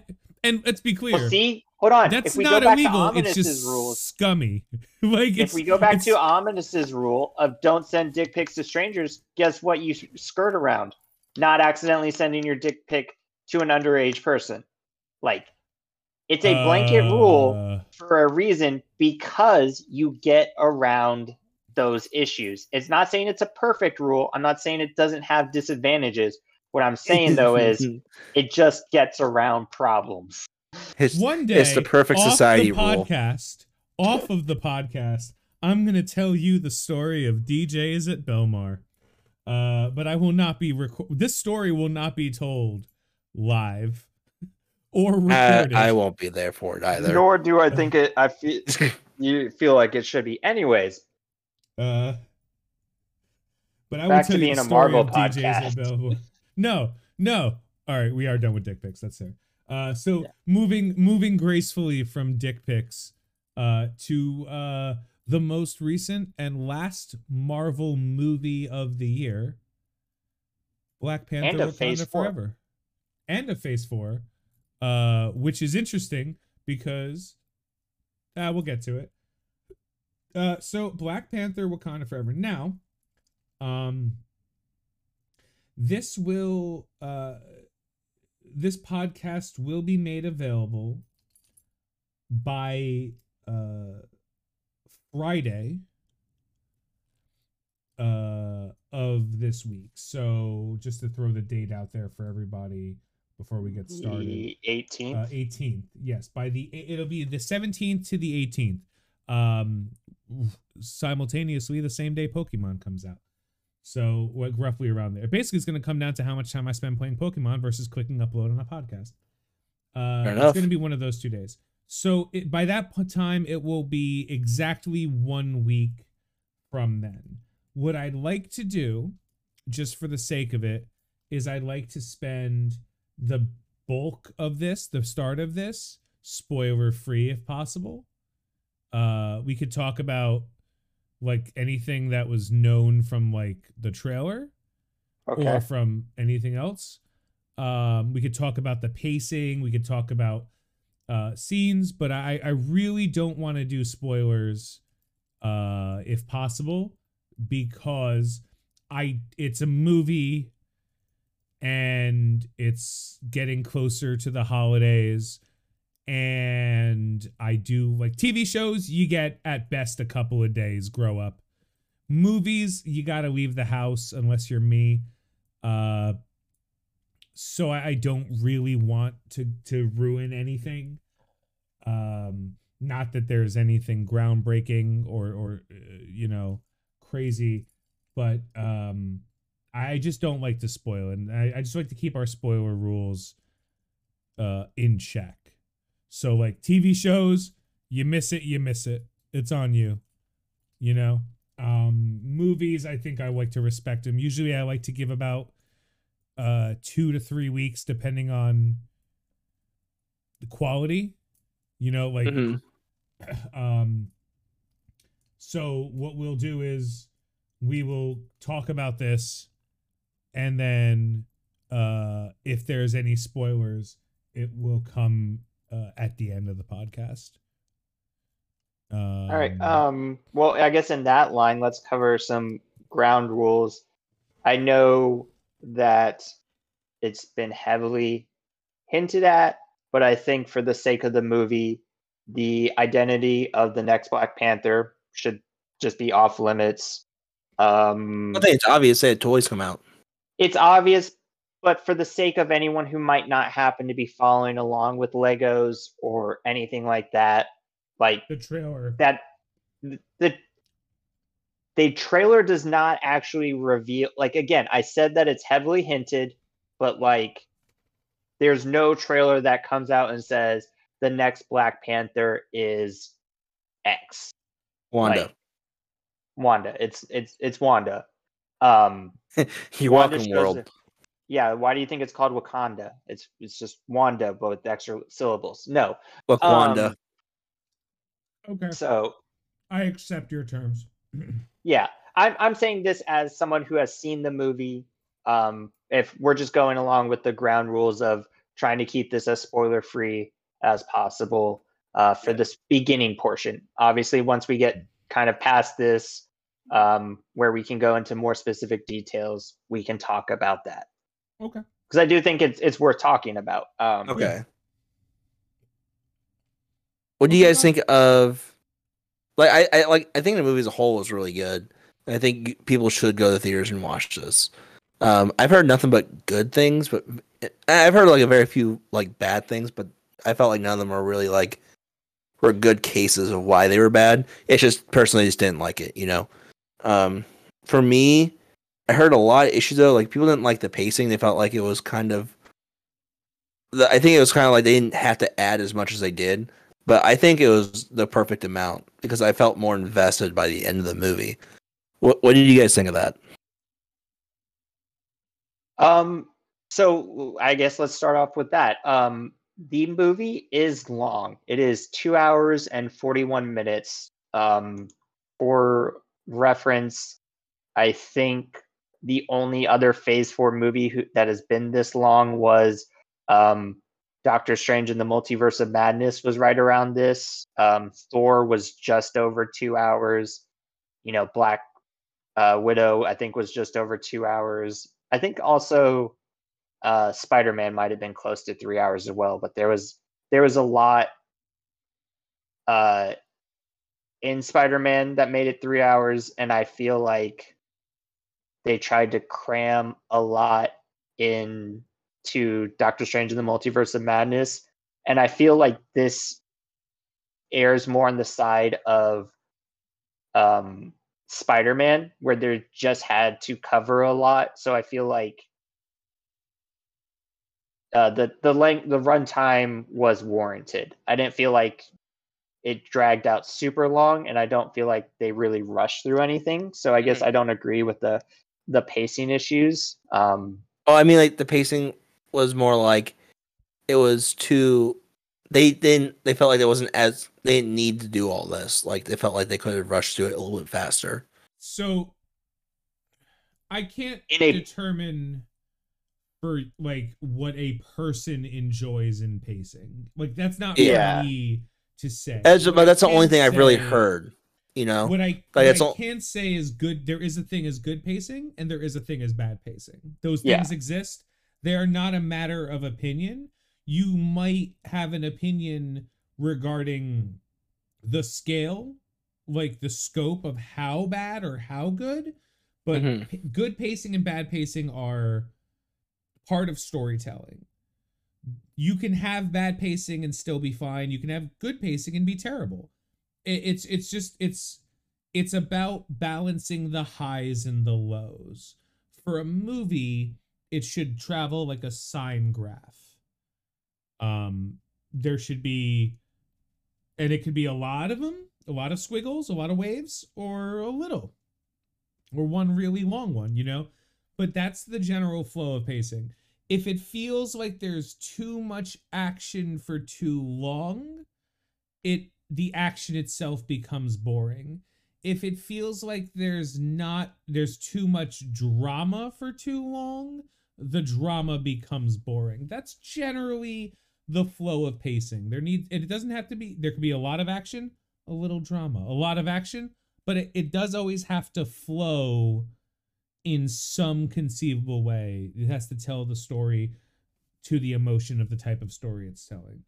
I would agree that there was maybe, I'd say 10 minutes of this movie that I would have just cut. Just completely cut. 100% of Nakia would have been cut. Really? I thought she was a useless character in this movie. I would have cut. I don't care about end credit scene. I don't care about. No, we're not talking about that. Was Nakia as a character outside of the end credit scene, which we won't talk about yet. Mid credit, I don't remember. There was a bunch of. There was only one stuff with end credit scenes now, where it's like, but there's an end credit scene that matters. There's one that doesn't. Throughout the movie, yes, Nakia could have literally been replaced with any other character, and it wouldn't. No, like someone still would have had to have been there as like a plot device, but that person who is in that role wouldn't have mattered. So the fact that it was Nakia was a poor use of her character for a story where she should have had maybe more of an emotional impact than she did. And yeah, okay, that's fair. They could have used a shit ton more of her or zero of her, I think. Yeah, like, so they either, like, to your point of like what she actually did in the movie could have been any other character. So yes, they should have used her as Black Panther's, love interest from the first movie. Like, that is someone, and I don't think this is spoilers because this is all in the trailer. T'Challa is dead. That's in the trailers. This is not spoilers. Yeah, this is not spoilers, sir. What happened to T'Challa? It's like, well, I guess that wasn't in the trailer, so we'll talk about that later, because I do think that was something they did great with the movie, which was T'Challa's death right out of the act. No, I guess I'm getting into spoil. I don't know. But the point is, we all know he's dead. They had to find a way to write him off, and they did a really good way of naturally writing him off without making it feel forced. Yep, that's probably the best way to say it. That's the best way to say that. Yeah, but Nakia should have had, like, we got the emotional impact from Ramonda, T'Challa's mother. We got it from Shuri. We got it from Okoye. We got it from all these, even from M'Baku. Like, we got it from all these characters that were connected to T'Challa. And you would have thought that as T'Challa's, lover, that would have been there. And they had one scene where it was shoehorned in. Because they're like, I think they got to the point, like to Tony's, where they're like, oh crap, we haven't done anything with Nakia as an actual character. Let's give her one scene where she's an actual character. Okay, cool, we'll take care of that. And then back to not being a character. And there were places where that scene could have been elsewhere in the movie. I'll put it in a different way. She could have been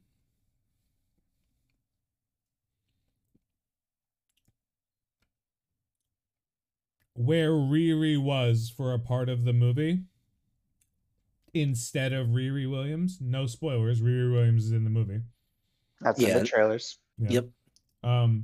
Nakia could have been in like one of the locations in lieu of Riri with like one line of dialogue fix, and that could have given a lot of opportunity for her to react and interact in the ways that she needed to, because those were kind of built-in lulls in the action and the pacing. Or in addition, not even separate. In addition, she could have been there. Yeah. You know what I mean? Like, she They was could have used included her poorly. more. She was used poorly, I think is the best way of saying it. Exactly. It's They not could that have the used character her is bad. a It ton was more, or exactly 0, and the movie would have been better for it. And I feel bad. You know, It's nothing to do with. It's not Lupita Nyong'o's fault. She's phenomenal. and no, it's not even she did great it's not as even a problem with Nakia as a character. It like Nakia as a character has a place in the Wakanda storytelling, and they just chose to ignore that place, you know. That said, we just spent about 8 minutes nitpicking one of the only problems with the fucking movie. Because that movie was great. It was phenomenal. That movie like was I was praising the movie before it even ended. I was like, cause I took a bunch of friends with me to go see it, right? Because I love doing that. Like I love taking a bunch of people to go watch it, and we all just like to like geek after it's over. But like during the movie, I was squealing essentially, right? I sounded like a fat pig being roasted on a fire for all the cool stuff that was happening. It was such an enjoyable experience, and it made me like this movie. I would say it made me remember like why it was so cool to go out to the movies and watch these. To watch specifically Marvel movies. I think yeah, Tony, I was talking to you about this. This felt like the most Marvel movie in Phase. So good, like dude. Like this was like the big fight was movie of Phase 4. And I don't want you to think that I'm clearing. Okay. When I say this is the second best Marvel movie of Phase 4, in my opinion, I don't mean every one of the other movies were such dog shit that this movie comes in second by default. I mean, every one of the other movies were dog shit. This was the second only good movie. So like Eternals, then Black Panther, and then like yeah. And by the way, I don't know why everyone was talking about the length of Black Panther. I'm pretty confident Eternals was 6 hours fucking long. At least that's how it felt. If I had an hour to live, I'd spend it watching the Eternals. I feel like I was trapped in a shower room watching Eternals. You know, there was just no escape. Yeah. To give people a little bit of a reference, this is currently on Rotten Tomatoes, which again, take this with a grain of salt, but both with critics and audience, it has an 84% positive rating for critics, a 95% audience score. The only other movie in Phase 4 that has a better rating on either one is Spider-Man. Yeah, those two by far have been the best movies. 95. And the thing that sticks out to me is the 95% with the audience, because audiences have been lambasting Phase 4 movies. And you're right. Spider-Man was a fucking monster of a movie. It was. They got Tobey Maguire. They got Willem Dafoe. Spoilers. for the now almost 1-year-old movie. Yeah, right. They got Alfred Molina. They got Jamie Foxx. Andrew Garfield. And they wrote a story for Jamie Foxx. They got everybody. That movie was a movie that cost a lot of money and was written well to finish a fucking story. Black Panther Wakanda Forever. 2 hours and 41 minutes. Should have been 2 hours and 30 minutes. Right? Again, only criticism.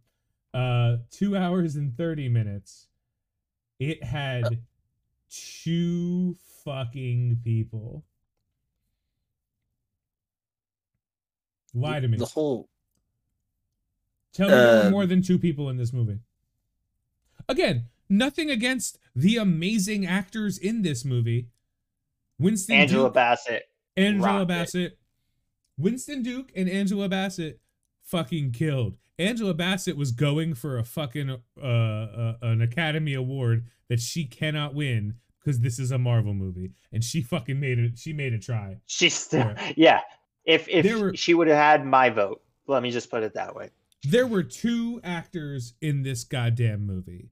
Letitia Wright, who went from, oh, she did a great job as Shuri, to, oh, she's fucking phenomenal. Dude, she is so good. I was kind of like, I think everyone had that kind of worry with, can she do it?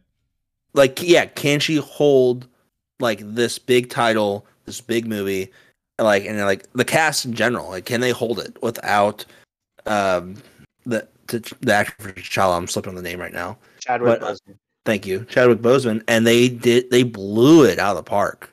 They blew it out of the park. Like Ryan Coogler did so good, like helping direct this. The actors did so good. The writers did so good. Everyone did so good. Like, I love Namor. They did Namor awesome. Like, he was getting a lot of crap before this movie came out, like just about his aesthetic alone, and he killed. I thought Namor looked dope. I thought he looked fine before, but people were still getting on him. There was one requirement. His name. Yeah, Namor.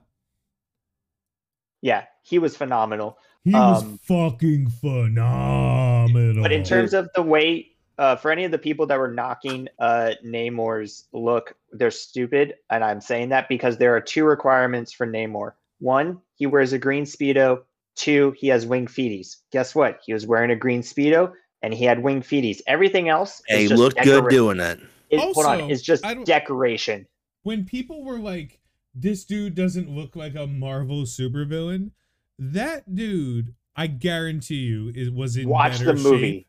That dude was in better shape than I would say 90% of people who saw the movie. No, hold on. Not even that. It's like, if you say that dude doesn't look like a Marvel supervillain, I say turn around, watch that movie, because he is a Marvel supervillain. Like, oh yeah, phenomenal job. And to the point of like how great everyone else did. How do I say this without sounding bad? You know, in movies, when a character dies and like, you'd be like, man, that was really great acting, right? Like the grief of like the other characters acting. Mm-hmm. Part of what made this movie, because it is a theme of the movie, of the grief of the death of T'Challa, which is really just a placement for the grief of the death of Chadwick Boseman.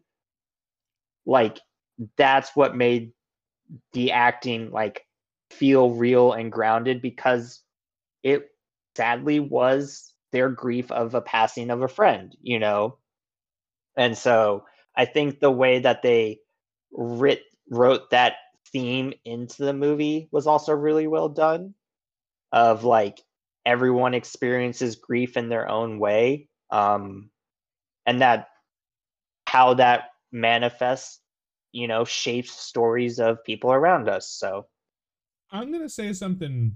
It's gonna be a real hot take. Look, real hot take.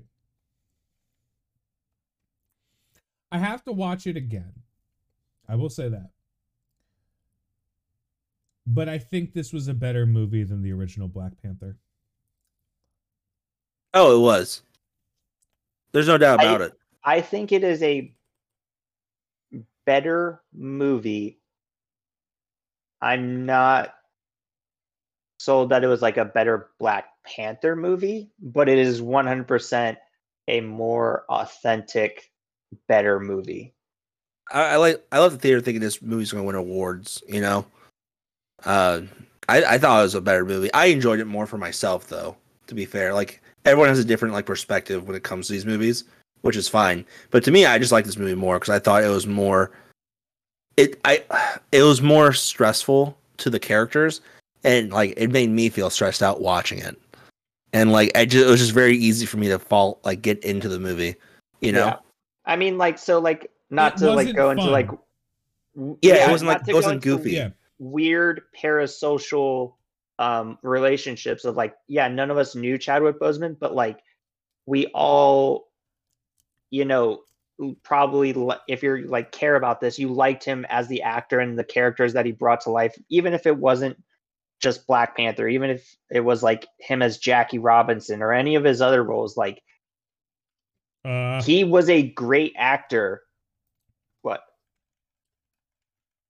I didn't know if Chadwick Boseman also played Jackie Robinson, but I'm pretty sure Anthony Mackie played Jackie Robinson. In 42. Oh, 42? Yeah. Which is a movie about Chadwick Boseman. Yes. Yeah. Like, I was like, no, sir, because that is actually my favorite movie of his. Yeah. No, that was yeah. I'm sorry, I wasn't thinking of the movie. I was thinking of a TV show. Okay. Oh, yes. Yeah. I think I know what TV series you're talking about. No, I'm talking about the movie. Yes, 42. That was Chadwick Boseman. Yes. 42 was awesome. It was. It's my favorite role of his, because more than I am, or maybe not more, but just as much as I'm a Marvel fan, I'm actually a baseball fan. So, but the point is like, we all kind of had, anyone going into this movie had that emotional connection to it because of what it meant of like, so like, yeah, you didn't just go into this like, haha, this is going to be fun. You're like, man, this is probably on some level going to suck. And I can say at several points that pretty much the entire theater was like speechless, because like they were all kind of going through that, man, this sucks because what this represents right now. And I'm not trying to get into any of the like spoiler parts to talk about it, but just like, man, like I could hear the person next to me just kind of like that, kind of like shallowed, slightly pained breathing. The person to my right, same thing. Me, I was like, this doesn't feel fun. But like not in a, because it was like a bad thing, but because like it wasn't a fun thing to be experiencing in a good way, if that makes any sense. Yeah. So it wasn't a fun movie, and it was That's what makes it so good. It was a serious movie, yeah. Can you imagine if they did a goofy Black Panther Wakanda Forever? I would have hated it. They did an awesome like display of emotion for what they wanted to do. Because I would have been like, there were some goofy parts, right? Like, there's nothing wrong with like a line or two that's like, that is funny. Yeah, they were goofy parts, but they were like goofy parts because those were just like the natural personalities of the character. Like, think back to like how Shuri was in the first movie. Like, just kind of like those type of like that natural occurrence of her personality came through, and at the right times. Yeah, it's like, this isn't really a spoiler, but like the makeup scene with Okoye. Yeah, between her and Okoye. Yeah, that was just funny. Those were natural. It was just like, this is the wrong shade. He goes, no, it's the right shade. And like the other girl's like, I don't know. You lied to me. That was like, do you remember in Infinity War, there were two sources of humor. There was Peter Quill, specifically Peter Quill, and there was Peter Parker. Two Peters. Nobody else, like, yeah, Iron Man and Doctor Strange quipped a little bit at each other, but that was banter. It was funny in like, haha, they're both assholes, you know, kind of way. Like Peter, oh, we're using our made up names. Like, yes, that was specifically for chuckles, for but that movie was fucking sad. Like, Infinity War was dour as shit. Well, Infinity War wasn't dour until the end. No. I would say I think the whole movie was an act of desperation. They kept losing, but it like the stakes were, okay, we lost this battle, let's go on to the next one, until the end, when you're like, oh shit, there's not a next battle that we can go to from here. Like, at the end, when they definitively lost, that's when the movie goes, oh shit, this sucks. Like, Endgame was a dour movie the entire time. Got stabbed twice. Yeah, but Vision getting stabbed is not like that big of a deal. He's got a synthesoid body. Like, it was when Vision got killed. Thanos threw Gamora off the fucking But that was by the end of the. That's what I'm saying is like. I'm gonna see how many times I can get you to say "but" to some horrendously sad. No, I'm saying that's happened. all part. Vision getting stabbed by Corvus wasn't sad. Vision at the end of the movie where Wanda kills him and then Thanos time rewinds so that he can die all over again. That was sad, but that was at the end of the movie. Like Gamora dying, that was basically at the last like 20% of the movie before he shows up on Titan and then shows up in Wakanda. Like the movie was over. Peter coming to grips with the fact that he had to kill Gamora and then pulling the goddamn trigger and it being Bubbles. If you laughed at that scene, I didn't say I laughed at it. Not you. I'm just saying, if somebody laughed at that scene, you're fucking retarded. You were literally should not be allowed sharp objects. That was the most emotionally distressing scene, and they all played it. He found the strength to shoot the woman he loves to prevent her from being tortured, and it was for fucking nothing. And he has to live with that for the rest of his life, that he was willing to kill her and it didn't matter. Like, that movie was fucking dour. That's why I like that movie better than Endgame. Like, that movie was telling a fucking story. Yes. Infinity War is much better than Endgame. Like, I remember leaving Infinity War just like, oh boy. I remember like making like a list, a bit like a list of like, all right, who's alive? Like, who do we have? What movies are coming? Do we have a chance to have anyone else for this roster? And then feel like Charlie Day from Sunny being like, where do we go now? This movie, Black Panther, starts really fucking low. And it picks up a little, but it never lets you forget. Like, it literally never lets you forget. Like, you're like, oh, everything's going. Oh no, not about okay. T'Challa, just about sad shit happening. Like, you're like, life. Oh, maybe something good. Nope. Well, maybe it's turning around. Everyone's happy, and now they're gone. And then, like, I cannot say a spoiler, but there's one part where like it looks like everything's okay, and then somebody just fucks it up for everyone. Yeah. Oh my gosh. And that person shouldn't have been in the goddamn movie. That whole thing, I was like, oh, well, everything, there's a chance. And I was like, there's no chance now. I was like, there's zero chance. Okay. So. I think what I'm trying to say is this movie was fucking phenomenal. Watch it. Oh yeah. And if you ever see Nakia on screen, know that you can use the bathroom. Like, that is your bathroom break cue. You get a solid 3 minutes. Yeah, you if you ever see her you could just be like, oh, it's bathroom time. Also, there's only one post-credit scene. Mm-hmm. Don't wait till the end. Bathroom time. Yeah.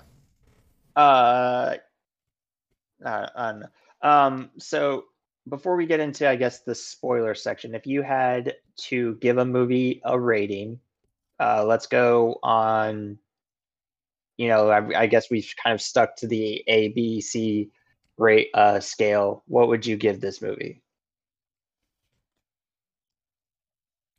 A.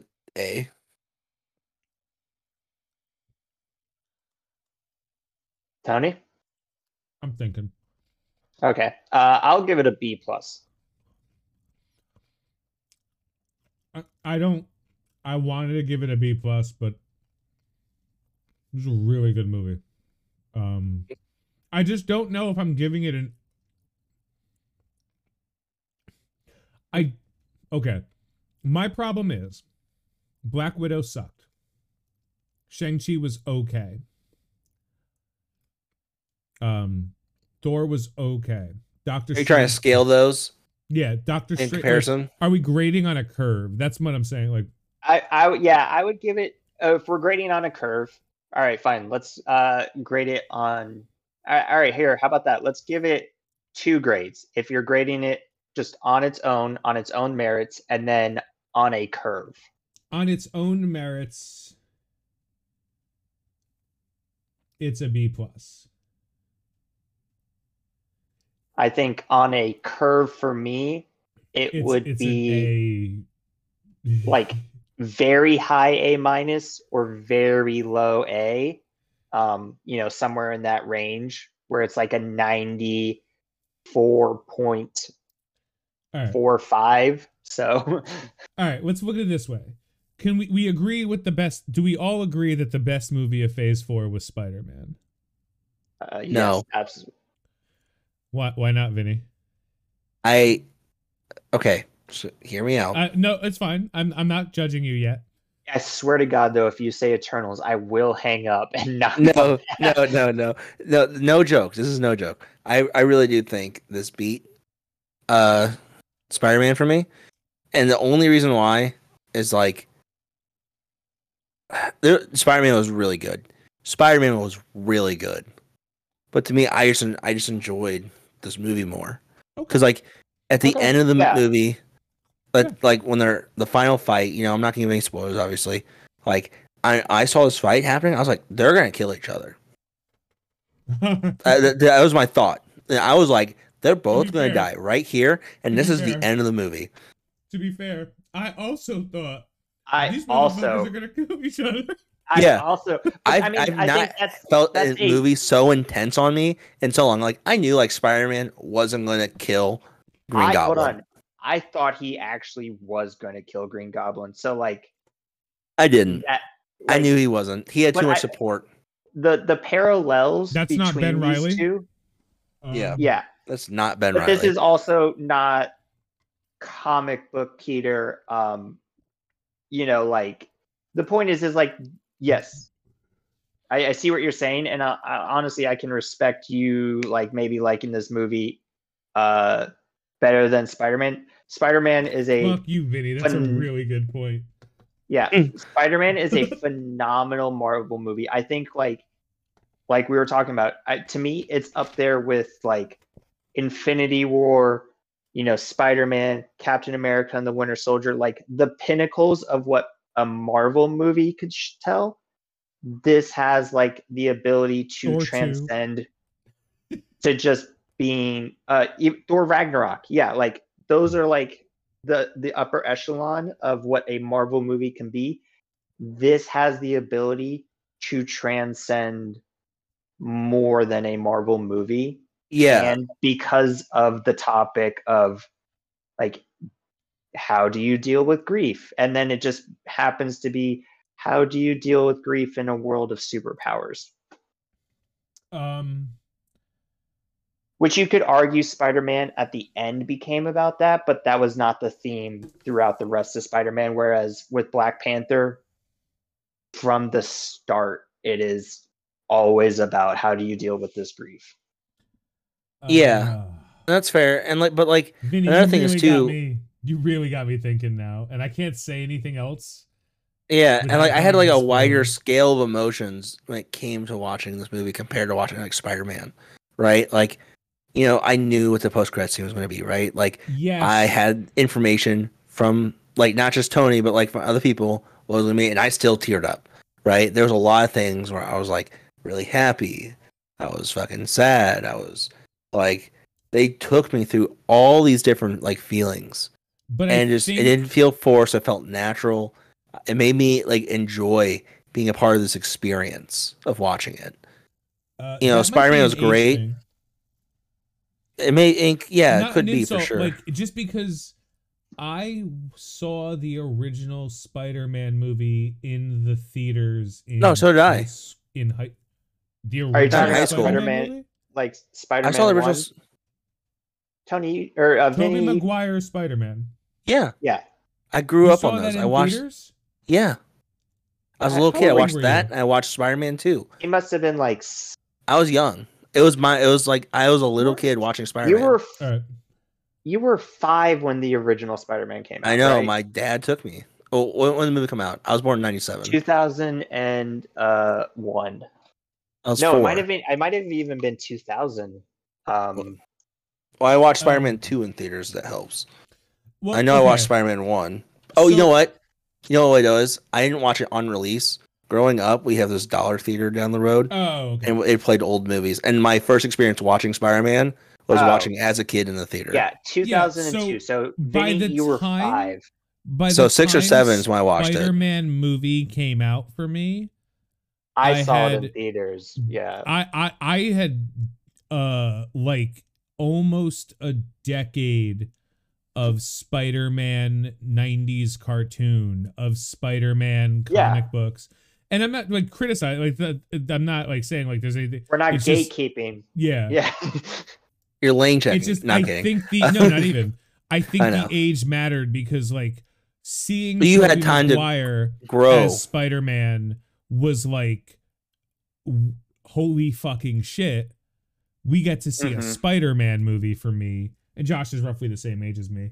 Yeah, so just a few years younger. But Yeah. like, yeah, it So like it's a little bit different,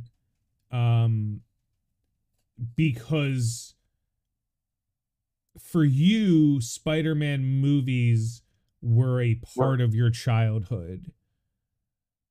For me, the Spider-Man movie was an event that from your like at the end of adolescence. my childhood, like my young adult years, that was I had my entire childhood around. That makes sense. That's understandable. So like for me, seeing them getting Toby and Willem Dafoe back kind of put, this was the 7th Spider-Man movie? No, 8th. Yeah, 8th Spider-Man movie. 8th, yeah. And like they weren't all great, but they were all Spider-Man movies. You know what I mean?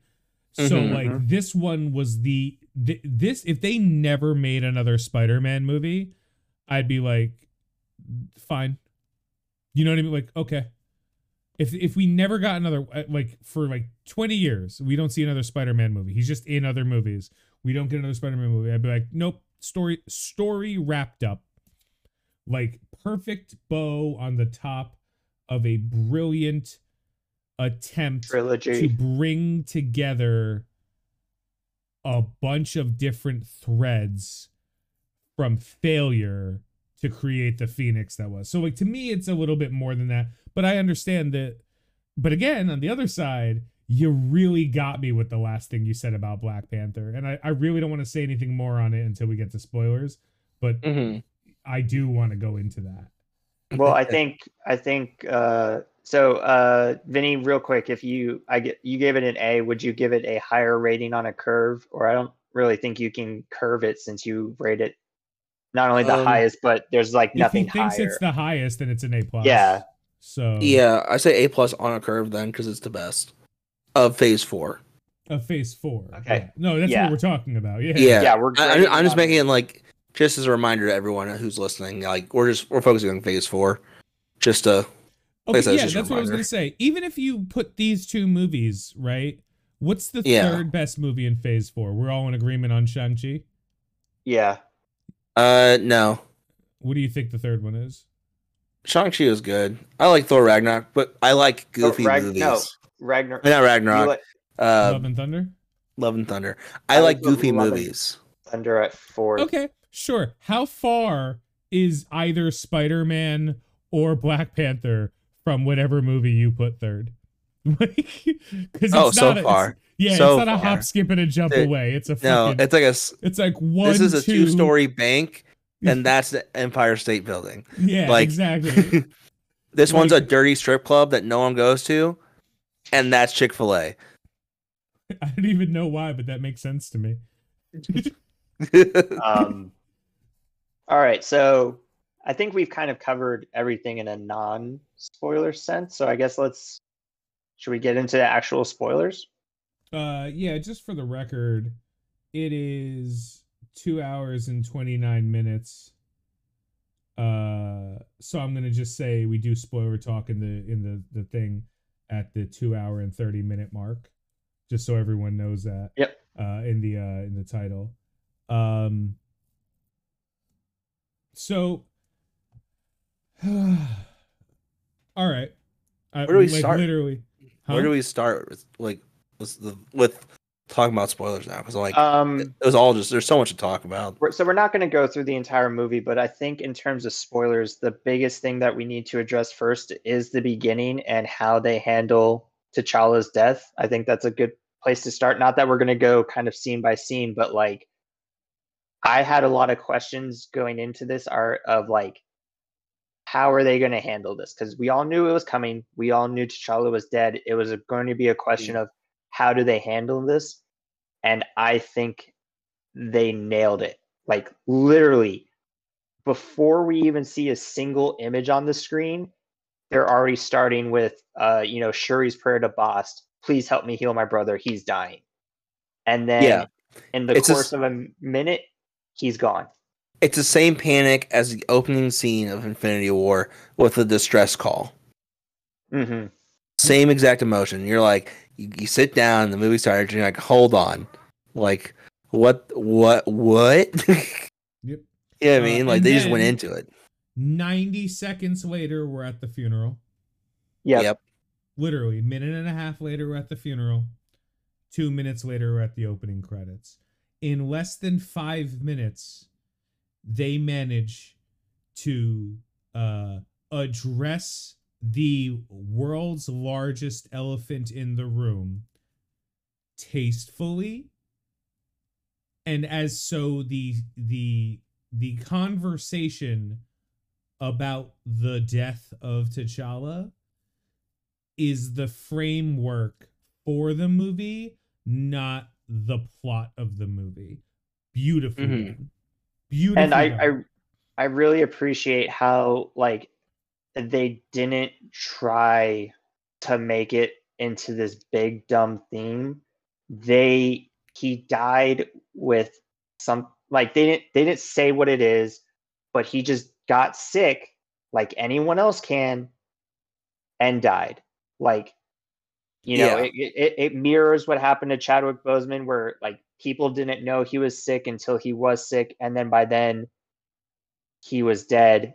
And like they didn't, like we said, didn't drag it out. They made an allusion to the fact that it was because there was no more heart-shaped herb, but they didn't go deeper than that. Yeah, but I'm saying they did enough to like make it in realm make sense, and not enough that like to give you like stop and think of like, wait, that wouldn't be how T'Challa died. Like he's still a person at the end of the day. Yeah, he's human. Yeah. The heart-shaped herb gives him but I mean, like, we know that Black Panthers aren't immortal, because if they were, we would still have the first Black Panther. Like the heart-shaped herb gives you all these abilities, but it doesn't change the fact at the end of the day, he is human at his core. Like fundamentally at his DNA, he's not a mutant. He's not at this point Captain America. He has these abilities which are given to him mystically, but it doesn't change his humanity. And he dies like any other human possibly could. Sometimes you just get sick and they can't cure you, even in the most technologically and medically advanced nation in the world. I was very sad. Like that's again, what I was talking about. Again. I was sad again when I was like, no, not to. I knew it was happening, and my stupid fucking brain forgot it for just long enough to be like, no. And going back to what we were talking about, how of like everyone's concern is like, can Letitia Wright carry it? Yep. Absolutely, because the scene is not, we don't even see T'Challa, which I was so glad they did this where like he wasn't even on screen. I was like, I swear to God, if they have a CGI Chadwick Boseman, I'm going to lose my shit. The scene is not, they tell us T'Challa's dying, but we don't see him. What we see is Shuri frantically, as one of the smartest people in the world, with the most advanced technology and medicine at her fingertips, doing what any other person would do in that situation of frantically and almost like insanely trying to do something to save her brother, even though she knows that it's probably not going to work. So well done on that opening. Like I said, there was not a single not sad person around me after that opening. Can you imagine someone just out of the loop of the whole thing of Chadwick Boseman dying? They're like, wait, what? Where's Chadwick? Yeah, and then why is that their voice? I don't know. Why are they like Droopy Dog from fucking Looney Tunes?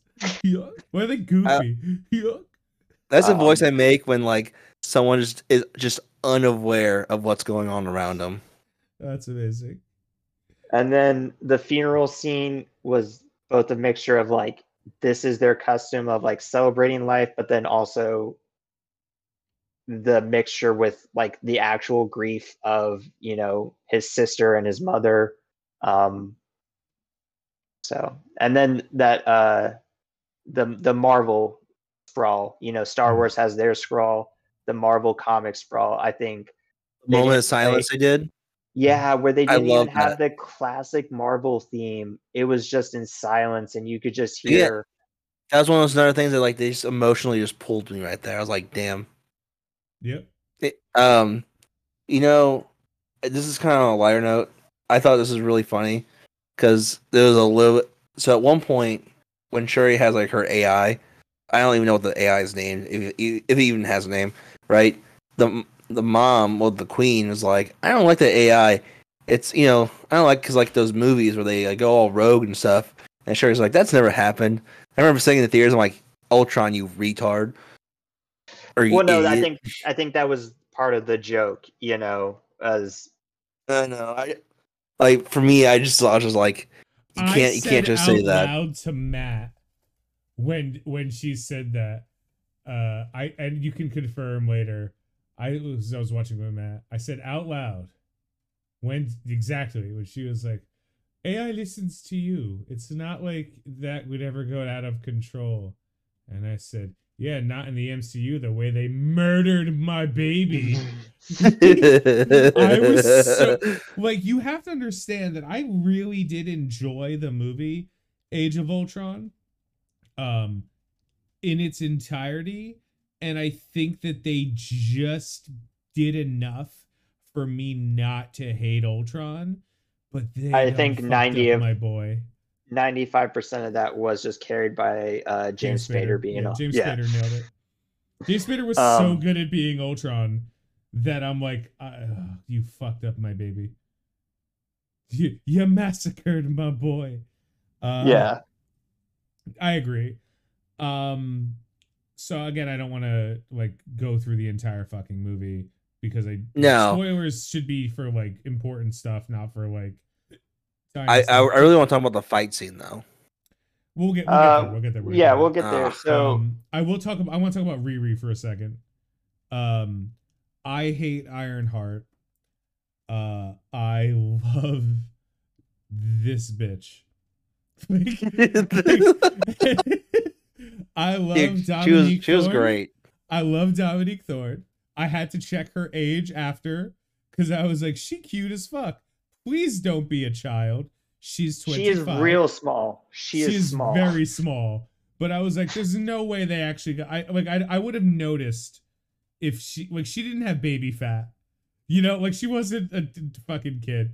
So I was like, it wasn't like Kamala Khan's actor. Oh yeah, that no chance. A mile away, you're like, yep. That's a child. She could not be taller, like an inch taller than like 5'4". Like I just 5'4". You were giving her that chick is 5 foot even, dude. No, that's what I'm saying. Is there's not a snowball chance in hell where she is taller than 5'4". Anyway, so. I was like, she's cute, and then she did a great job of playing a version of Riri Williams that isn't a giant twat. Mm-hmm. So you want to know what I think it is? And this was an important thing that I was thinking of in the middle of was like, oh, they're gonna do the classic trope of like a 15-year-old in college. No, they just made her college age. Like, she's and I just a think that, college kid. yeah, I thought Like that how was she extorted that one guy. She's for like, if I built the robot hand, yeah, and did you make software? Well, no. All right, $1,000. yeah. Yeah, But I mean, she was literally that bitch the entire time. Balling. Yeah, like Lizzo, like to the T. She was that bitch. I loved it. I was like, this chick's awesome. She threw a fucking speaker at a Koye. I was like, this is amazing. And then she was gonna throw the like or the circular fan. I also loved when she when the feds came and she's like, God damn it, feds, and she started burning her stuff. Yeah. Like 5 years of my life. She's like, God damn it. And she's like throwing stuff to a burn barrel. She's like you built an Iron Man costume, and then they show us the suit, and I was like, cool. She did not build an Iron Man costume. It was so funny. She built a C-Lab 2021 jetpack. It was amazing. I was so happy. Love that reference. So yeah, she was great. I like the dynamic between her and Shuri. As like, she was fun to like watch because the whole time she was basically that girl's like, I'll help, but I really want to go home. Yeah.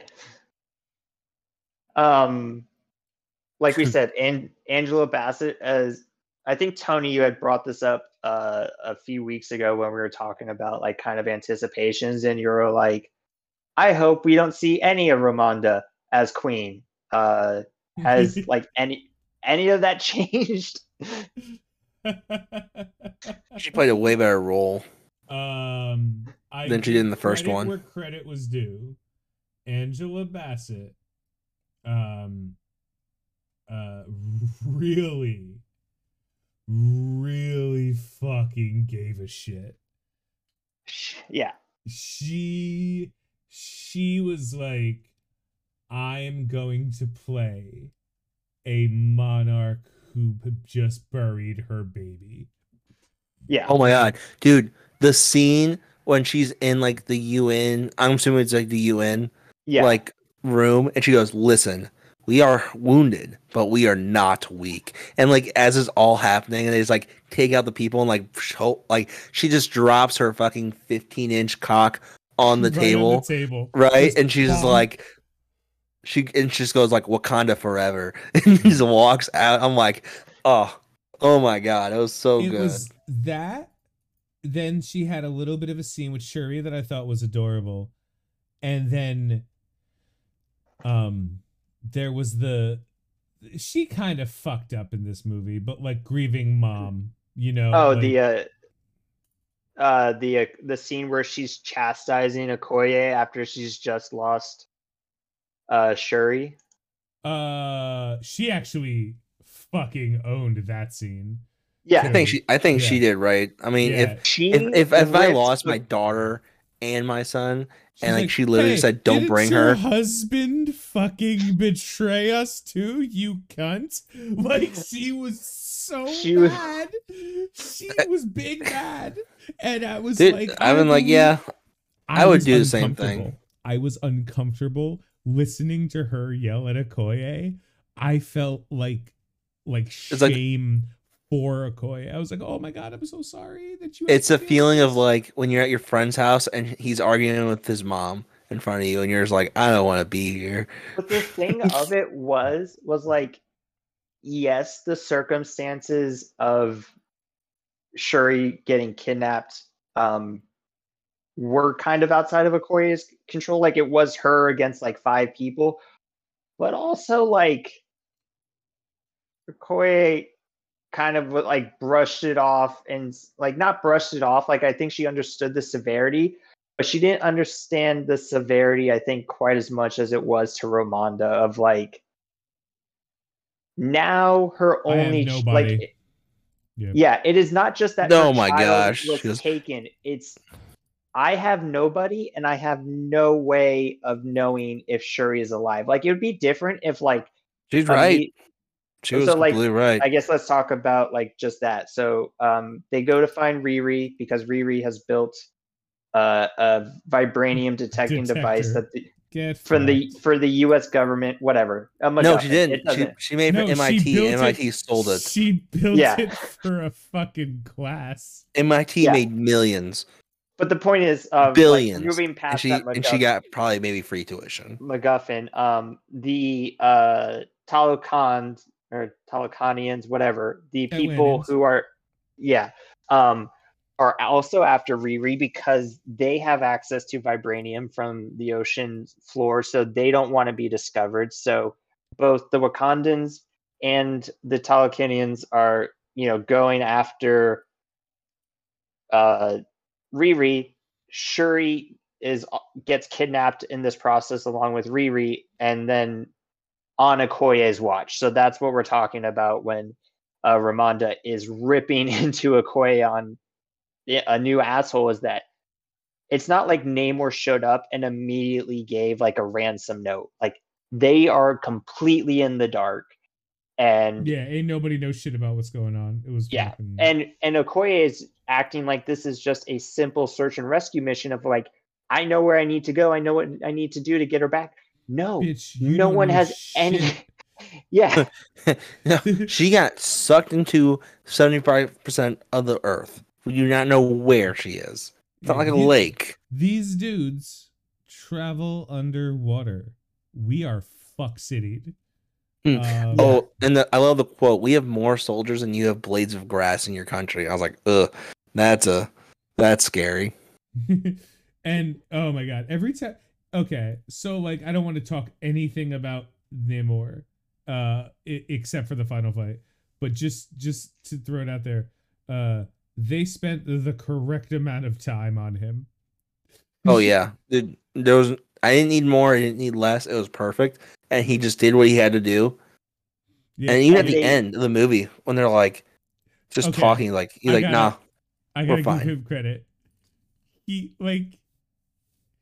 He runs on air with his little wings feet. Yeah. He runs on air, makes him go fast. I'm like, this guy's. I love him. And I love him so he much. looked cool doing it. Yeah. Like, Oh yeah, He he didn't did I not look told you, lame Yeah. at No, any he point.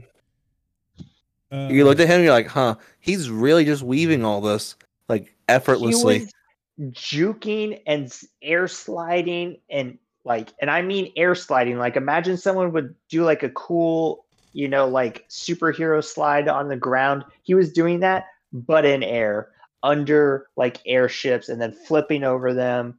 It was awesome. I love Yeah. when they're like, they reference him as a god, and they're like, that's not good. That's not a good sign. For the record, he kind of was. No, he was. Like Dude, he's in. When they found his, I'm not gonna say it, but when they found how to like kind of and it was really kind of weaken him, like that, he was fine. Like he was, I think he was more shocked. Like, what? I'm not at 100%. What is this 80% of my power? Yeah, the fact that he was like, he was. It wasn't just like it was like, oh, like a minute he was stuck like that. He was damaged and hurt like that for a good chunk of the fight, and he was still just whooping. Fucking yeah. Yeah. Dude, do you remember when the ship blows up and she just goes, "Wakanda forever," and as it blows up, I'm like, oh my god. I was like, what is happening here? Yeah, I don't think there's anything else we're glossing over. I just like, I know you said you didn't want to talk about Namor, but I do want to I bring don't up. want to. You can do whatever you want. Oh, just like real quick, I think because again, for anyone who knows Namor from the comics, yes, he's from Atlantis.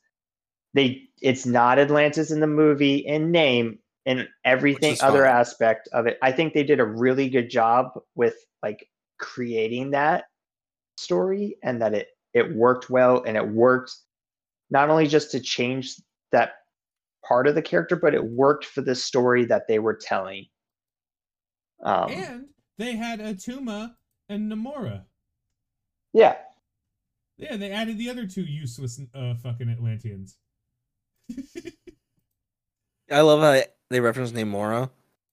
And fun fact, I own her shitty first, like her first solo comic, right? Not like the like 50s version, but like the most recent one in like 40 years. For no reason, I bought it like 2 years ago because it was like $1. I was like, huh, maybe this price will go up now. It has not. It didn't. It has gone down. No, no one still no one cares, which is fine. But it was so good to watch.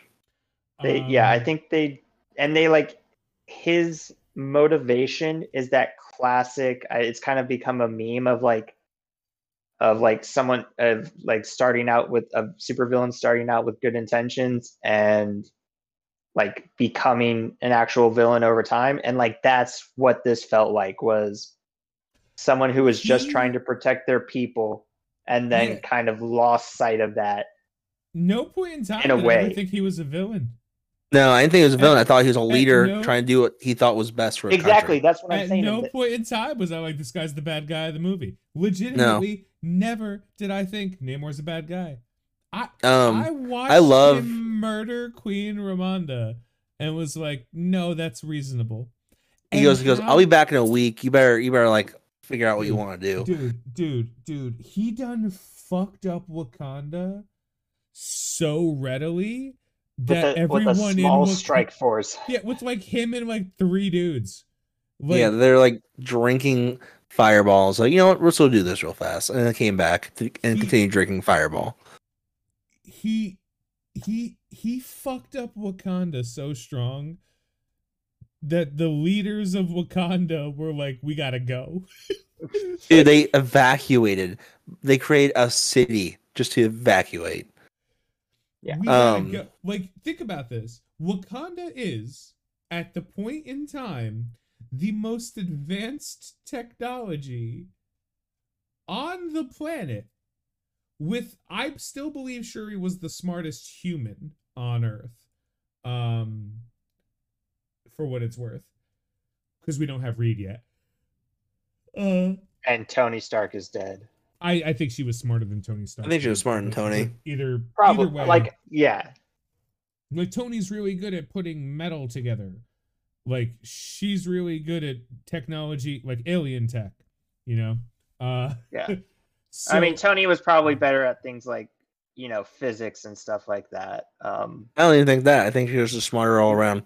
He did invent time travel. I'm just saying. No, he did. He didn't invent time travel. He ran simulations. He didn't invent time travel.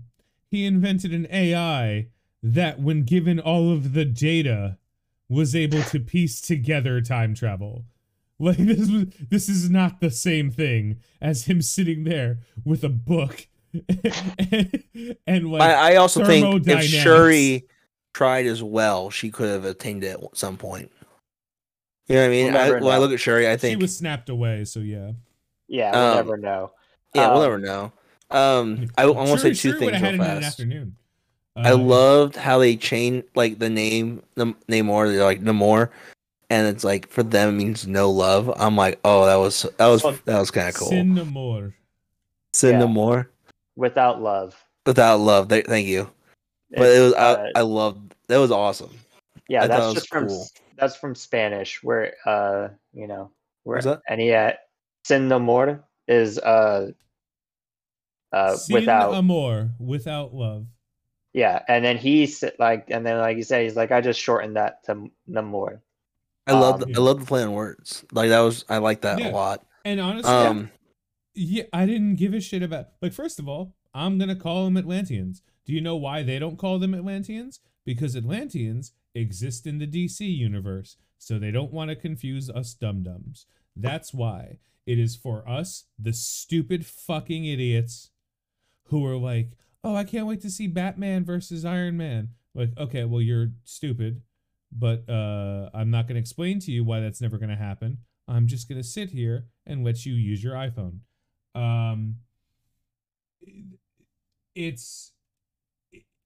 That's the reason they changed it. That 100%. No, like, confirmed. That said, it doesn't matter. For all intents and purposes, they're Atlantis. They're Atlantean. They're the Atlantean people. The fact that Atlantis is supposed to be Greek, irrelevant, because I think it works better as fucking Aztec. I And like that's it what way they were. more. It, I also yeah. like think of it like this too, if it makes it easier for other people. Like we call Germany Germany, when in reality they call themselves Deutschland. You know what I mean?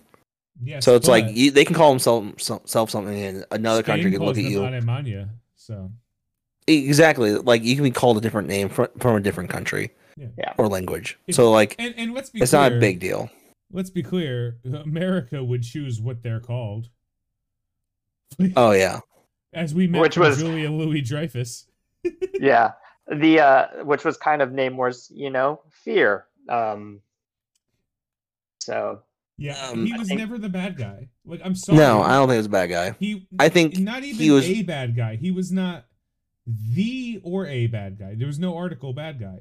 He was a no. leader of a people. He was trying to keep in silence from the rest. Now, granted, maybe just maybe killing the scientist was a little shitty, like killing the 15-year-old or well yeah, 18 19-year-old. year I old think they said. girl. Yeah. Killing her might have been a slightly unreasonable fucking thing because the cat's out of the bag, as it were, like the plans exist. um Yeah, that if was kind anything, of he should have just shitty. attacked the people who are making it. Yeah, Well, that and they was his were plan. Remember, that's why he originally went to Queen Ramonda and Shuri, was to form an alliance, because that was his plan. He was going to preemptively, strike where before. he kind of went off was like they did a good enough job of turning him to the dark side. I didn't believe his motivation was strong for that, but like the movie Mhm. had to keep fucking going. And like if he was just there the entire time saying like I'm just defending my people, we'd be like go Namor, which is not something we're allowed to do because fuck Namor. So Yeah, they did kind of make him a little bit of a megalomaniac, but like at the same time they kind of didn't, because everything was going to be fucking fine until surprise garbage Nakia shows up and kills one of them. God, I hated that fucking character, man. Like I hated well, every to be fucking fair, second. she was told by the queen Ramonda. about all Yeah. this, and she comes in thinking that these people are gonna kill like Shuri.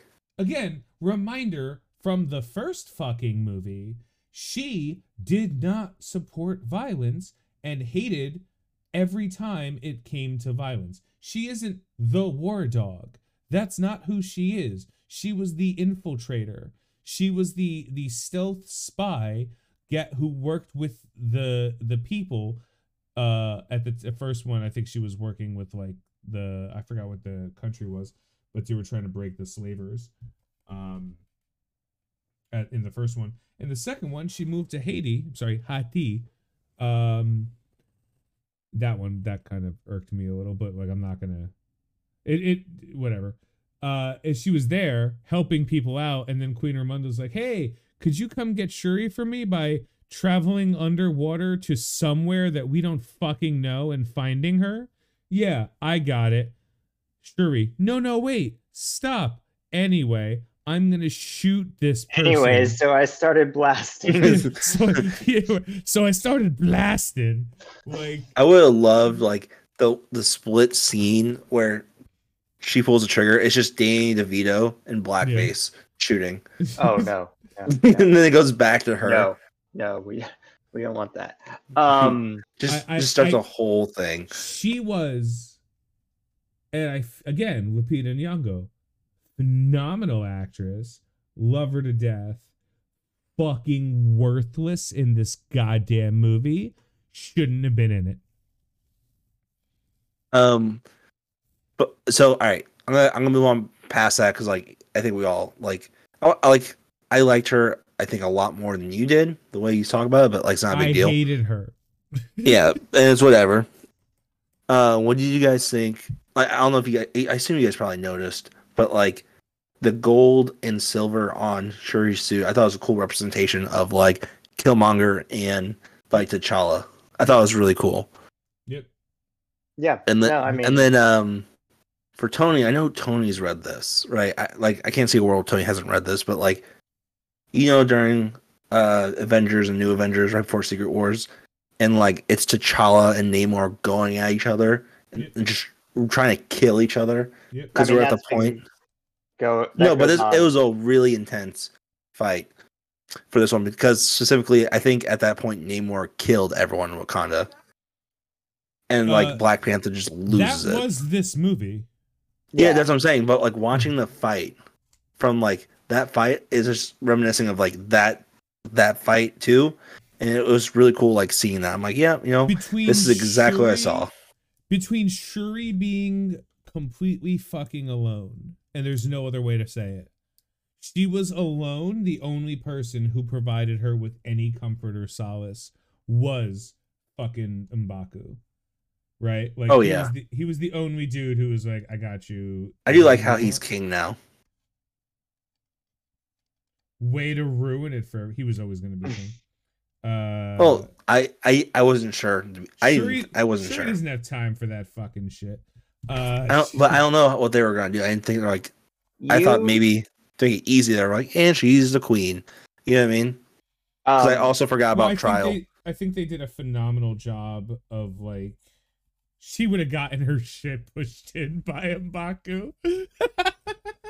Yeah, I don't think so. Well, absolutely. You have to remove your powers. You do. Yeah, you have to remove the powers. She would have got pushed. So M'Baku would have just been like, "All right, let's fight," and you're dead. How did this happen? What I think is that Shuri sent him there. She did that. Yeah, she said so. Yeah, like he shows up on the ship she was supposed to be showing up on. And he's like she sends her regards. Yeah. He should be the king. He also, I don't like what the they growth did to of that the character, but I like the character he is, if that makes sense. Yeah, I like the character he is in this movie, and it was cool to see him go from like I didn't know M'Baku in like the comics at all. Like I couldn't even tell you if he was in the comics before this. He was. Right? He was the man-ape, which is why they changed his name to M'Baku. Didn't know that. And I liked when he from the first movie to the second movie. I liked the growth because you can like in the first one he'd tell he cared about his country no matter what, but the second one he was just like the spiritual. Yeah, but he was the guy to help.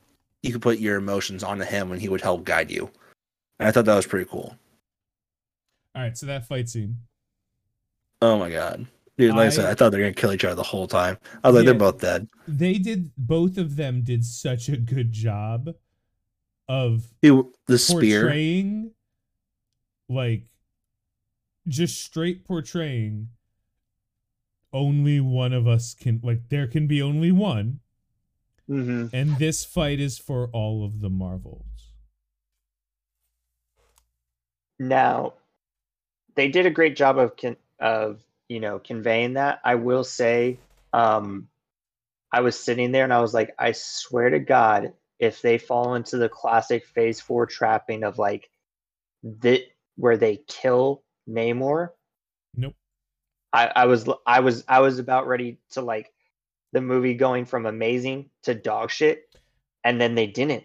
They didn't fall into the trapping of like the Phase 4 where everything is like self-contained in one movie, like a nice neat bow around it. No, they left Namor alive. So even if we don't see Namor for like Secret Wars, even if we don't see him in Secret Wars, even if we don't see him until Phase 7, the fact that he's still alive and still in the MCU is great. From like an MCU standpoint, it's phenomenal because they didn't fall into this trapping. Someone has to try to fuck Reed Richards' wife. Okay, that's why they delayed the movie. But that's what I'm saying, though. Is like, you gotta make sure he's alive. Tried to kill him, and the script and Kevin Feige showed up and was like, "Whoa, whoa, whoa, whoa, whoa! You can't kill Namor." They go, "Well, how? What do you mean?" He's like, "If you kill Namor, who's gonna fuck Sue Storm when Reed is out doing science shit?" And they all just sat like, "This is a conundrum. How do we not do this? Well, how do we just make him concede?" And it's like, have him lose. Like, it's okay. He can lose and not die. Yeah. No, well, that was enough because he's literally a fucking guy. He's what is he? 1500? They said. No, he was born in like the 1500s. So he's like 400. Sorry, you're right. 500 he's years like old. Oh, 700. I'm so He's 600. sorry. He's like 600 or 700 years old. My bad. Anyway. Yeah, geez, Tony. What an asshole I am. Yeah. So like he's like 600 or 700 years old, and for that entire time, he is known full well he is like the ruler of 75% of the earth, and nobody can fuck with him. Dude can walk on land, right, in a hoodie and like Jenko jeans because of the feet. Yeah, you got to give him room to flap. Yeah. Well, one leg at least now. Well, hey, it'll grow back. Yeah, Will it? Yeah. Yes, absolutely. I hope like the next movies and he's like flying halfway. Half cock. Yeah, he's like upside down. Like, damn it. What do you guys think? All right, so the spear scene when like he just impales her, and I watched that. I was like, no way. I was like, she's not gonna do it, is she? Is she gonna put her cock on the table? There's no way she's gonna do it. Matt's like, there's no way she's gonna fucking do it. The person. This movie was just Cockfest 2022. No way she's gonna do it. And then she fucking pulls herself through the goddamn spear. And I'm like, I need Letitia Wright to know how attracted I am to her right now. like, I forgive you for being an idiot about COVID. But that's... yeah. That's how goddamn serious that shit was. But I going back to a point Vinny made earlier about her suit being a reference to both Killmonger and T'Challa. The reason why that's important is because when she becomes the Black Panther with a synthetic heart-shaped herb, you know how they go to the astral realm, the ancestral planes. Who does she see there? Anyone? No. Anyone? Don't know. Maybe we all take a guess. The only other actor that's alive. Yeah. No. I'll give you 450 fucking hints, 50 guesses of what possible character she could see, and I guarantee you'll get it in 2 guesses. Like it's a cool enough moment, but like I honestly didn't see it coming. You didn't? Like no. I saw it coming a mile away. I'm pretty sure I told you that. Maybe you told us. Vinny that. Yeah. No, you sent us a link that had that in it from a leak. I remember I said I'm specifically not reading this because I don't want to know. Okay. So yeah, I did not it was know that it was coming. But like I didn't have to read that to know. I was like, who's alive in the real world? I still thought it was going to be Ramonda. And so I didn't even think of her. That would have been kind of cheap. It would have been, but I wasn't expecting that to show her in the ancestral. Also, she has no right to be in the ancestral plane. Yeah, it's only Black Panthers. Mm-hmm. Yeah, but that's what I'm saying is like, or they could have done her dad. Her dad would have been fine. They've been fine, but like she could have just talked to Bast.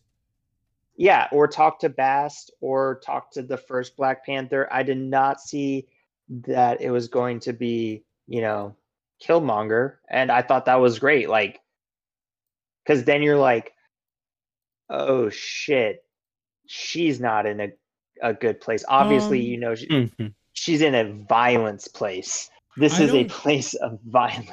I don't think So the ancestral plane, you don't talk to like a projection. You talk to the the actual. spirit of that Yeah. person.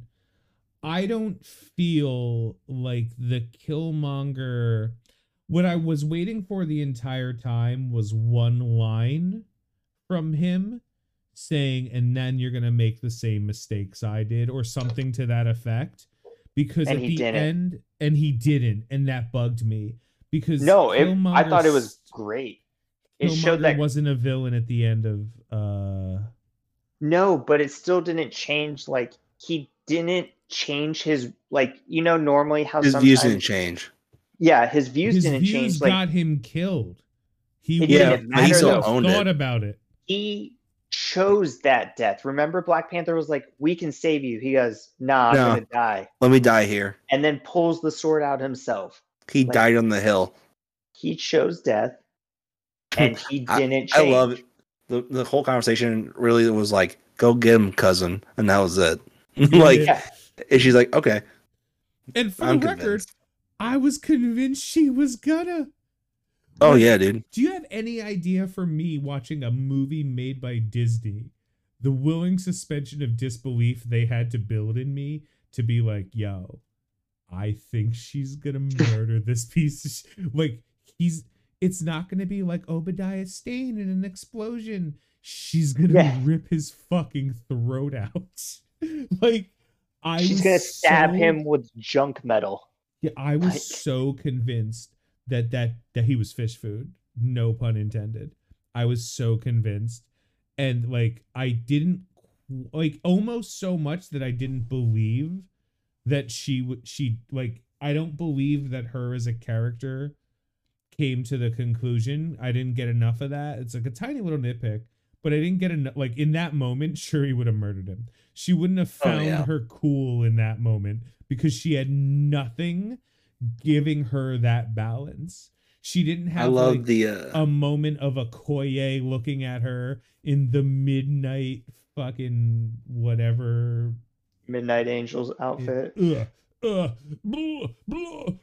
would you name it that? Why would you do that? Midnight Angels. Angels. They was named that in the comics. Okay, so Namor was. Why would you name it then? Namor was Atlantean bad in writers. the comics. You can change shit.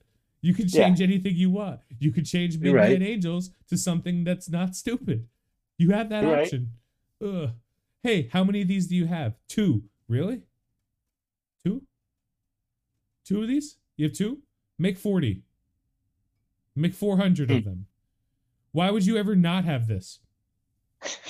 Like, you can make one? Yes, make 40. You had 14 Black Panther costume options. 14. You could have done anything you wanted. You made 2 flying murder suits. Technically 3, if you count Ironheart's. Which is. I love how everyone. I had several people call Ironheart's suit a Gundam. It was a Gundam. It was absolutely a Gundam. It was amazing. It was so fucking cool. That was great. Someone's like, I don't like it. It looks like a Gundam. I'm like, your opinion's not valid. Yeah, I'm sorry. Like, did you just say I don't like it because it looked like a Gundam? Or did you make a mistake and say the reason it was cooler than it possibly could have been is because it was a Gundam? And they go, the other people too are like, this isn't accurate to comics. I'm like, it looks like a prototype of her suit she has now. Like, what are you guys talking about? No, I liked it better than her look in the comics. You want to know why? Because in the comics, again, it was just knockoff Tony Stark. This felt her like own thing. Was her suit, you know? Yep. This isn't let's make a teenage girl version of Iron Man with a heart instead of the, arc reactor. No, this was her personality in a suit. And also, she did the thing that Tony did, which was learn from the previous builds of the suit and like how to get around the atmosphere problem and things like that. So yeah, I like it. And if we see her again, I guarantee her suit's gonna get more and more advanced every time because she's learning from her prior things, prior experiences. I don't want to hear any criticism. That suit was dope. I like the suit, but it's like the back, like the wings, like you know how it's like. It wasn't wings. Turbines. It was a jetpack. It was amazing. Yeah, this is turbines. Like, Yeah. which there's nothing wrong with them. This It's just different. Is 450,000 times cooler than comic Ironheart. But I think we've kind of talked about everything, right? Yes. Do we want to talk about the post-credit scene? No. No? Okay. I do like... All has a son. There you go. Well, I mean, like, that's how they're going to get around potentially ever recasting a new T'Challa that is supposed to be the old T'Challa. They're going to go, no, it's just T'Challa, Prince T'Challa, son of King T'Challa. If only there was multiple universes that you could pull a different version of T'Challa out of. We could call it the multiverse. You know what's going to happen? I'm going to call it now. This is totally a joke. I'm not really thinking about this. But we're going to see our boy... Who's our time travel boy right now in the comics, in the show? Daddy. King Daddy is going to somehow, for some reason, make him older. Be Black Panther. Yeah, sure. I believe you. Sure. I'm going to throw that out now with no supporting evidence. Fans making fun of Riri Williams' Ironheart looking like the Megazord. I'm sorry. Anything Megazords are cool. Yeah, you're fucking... These aren't fans. Oh, you don't like the Dragon Zord? All right, nerd. I'm so sorry that you think Super Sentai is bad, but everyone thinks you suck and you haven't seen the inside of a vagina. So, like, go away. Like, Vinny's got a fuck trophy, so, like, we know Vinny's down. So if you don't have a fuck trophy, then, like, shut the fuck up with your opinions on why the Ironheart costume wasn't dope as fuck. Absolutely. Absolutely. I do like I said, I like that they left obviously open for more Namor. Like, he was like, great, cool. Now this is going exactly as planned. Maybe not exactly as planned, but in the end, he's getting what he wants. Of, like, eventually Wakanda will be an ally of his, because the US government is coming for them. Or it's going to be some crazy out-of-world threat where they have to team up. And either of those are awesome stories. One last piece of note for this entire thing. They would not have saved Everett. No. They would have been like, fuck that dude. Like, fuck the colonizer. Fuck that. That's great movie, so though. Great. I am not excited for the Ironheart series, but that's less about it being an Ironheart series now and more about how Disney sucks at doing TV shows. Yeah, you don't want your girl get ruined. Yeah, I'm like, she did great. She did great in that scene. I love her to death. Please don't fuck her up.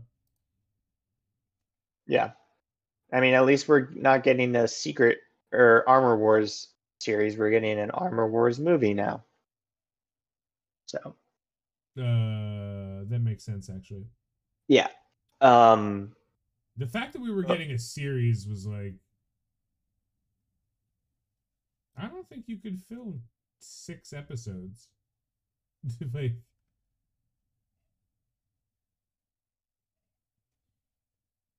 any final thoughts on Black Panther 2? Go see it. Wakanda. Go see it. Yeah. Great movie. Go see it. Go see it because of Killmonger. It gives me it. I know we've talked about, like, how Phase 4 has kind of left a bad taste in a lot of people's mouth. I think this was a great closing note to. There was sort of a lot of faith I've lost. Remember, everybody, there's only 3 things you need, or 4 things you need to know about Phase 4. Okay? If you only watch these 4 things, you are completely and totally fine. Loki. Loki.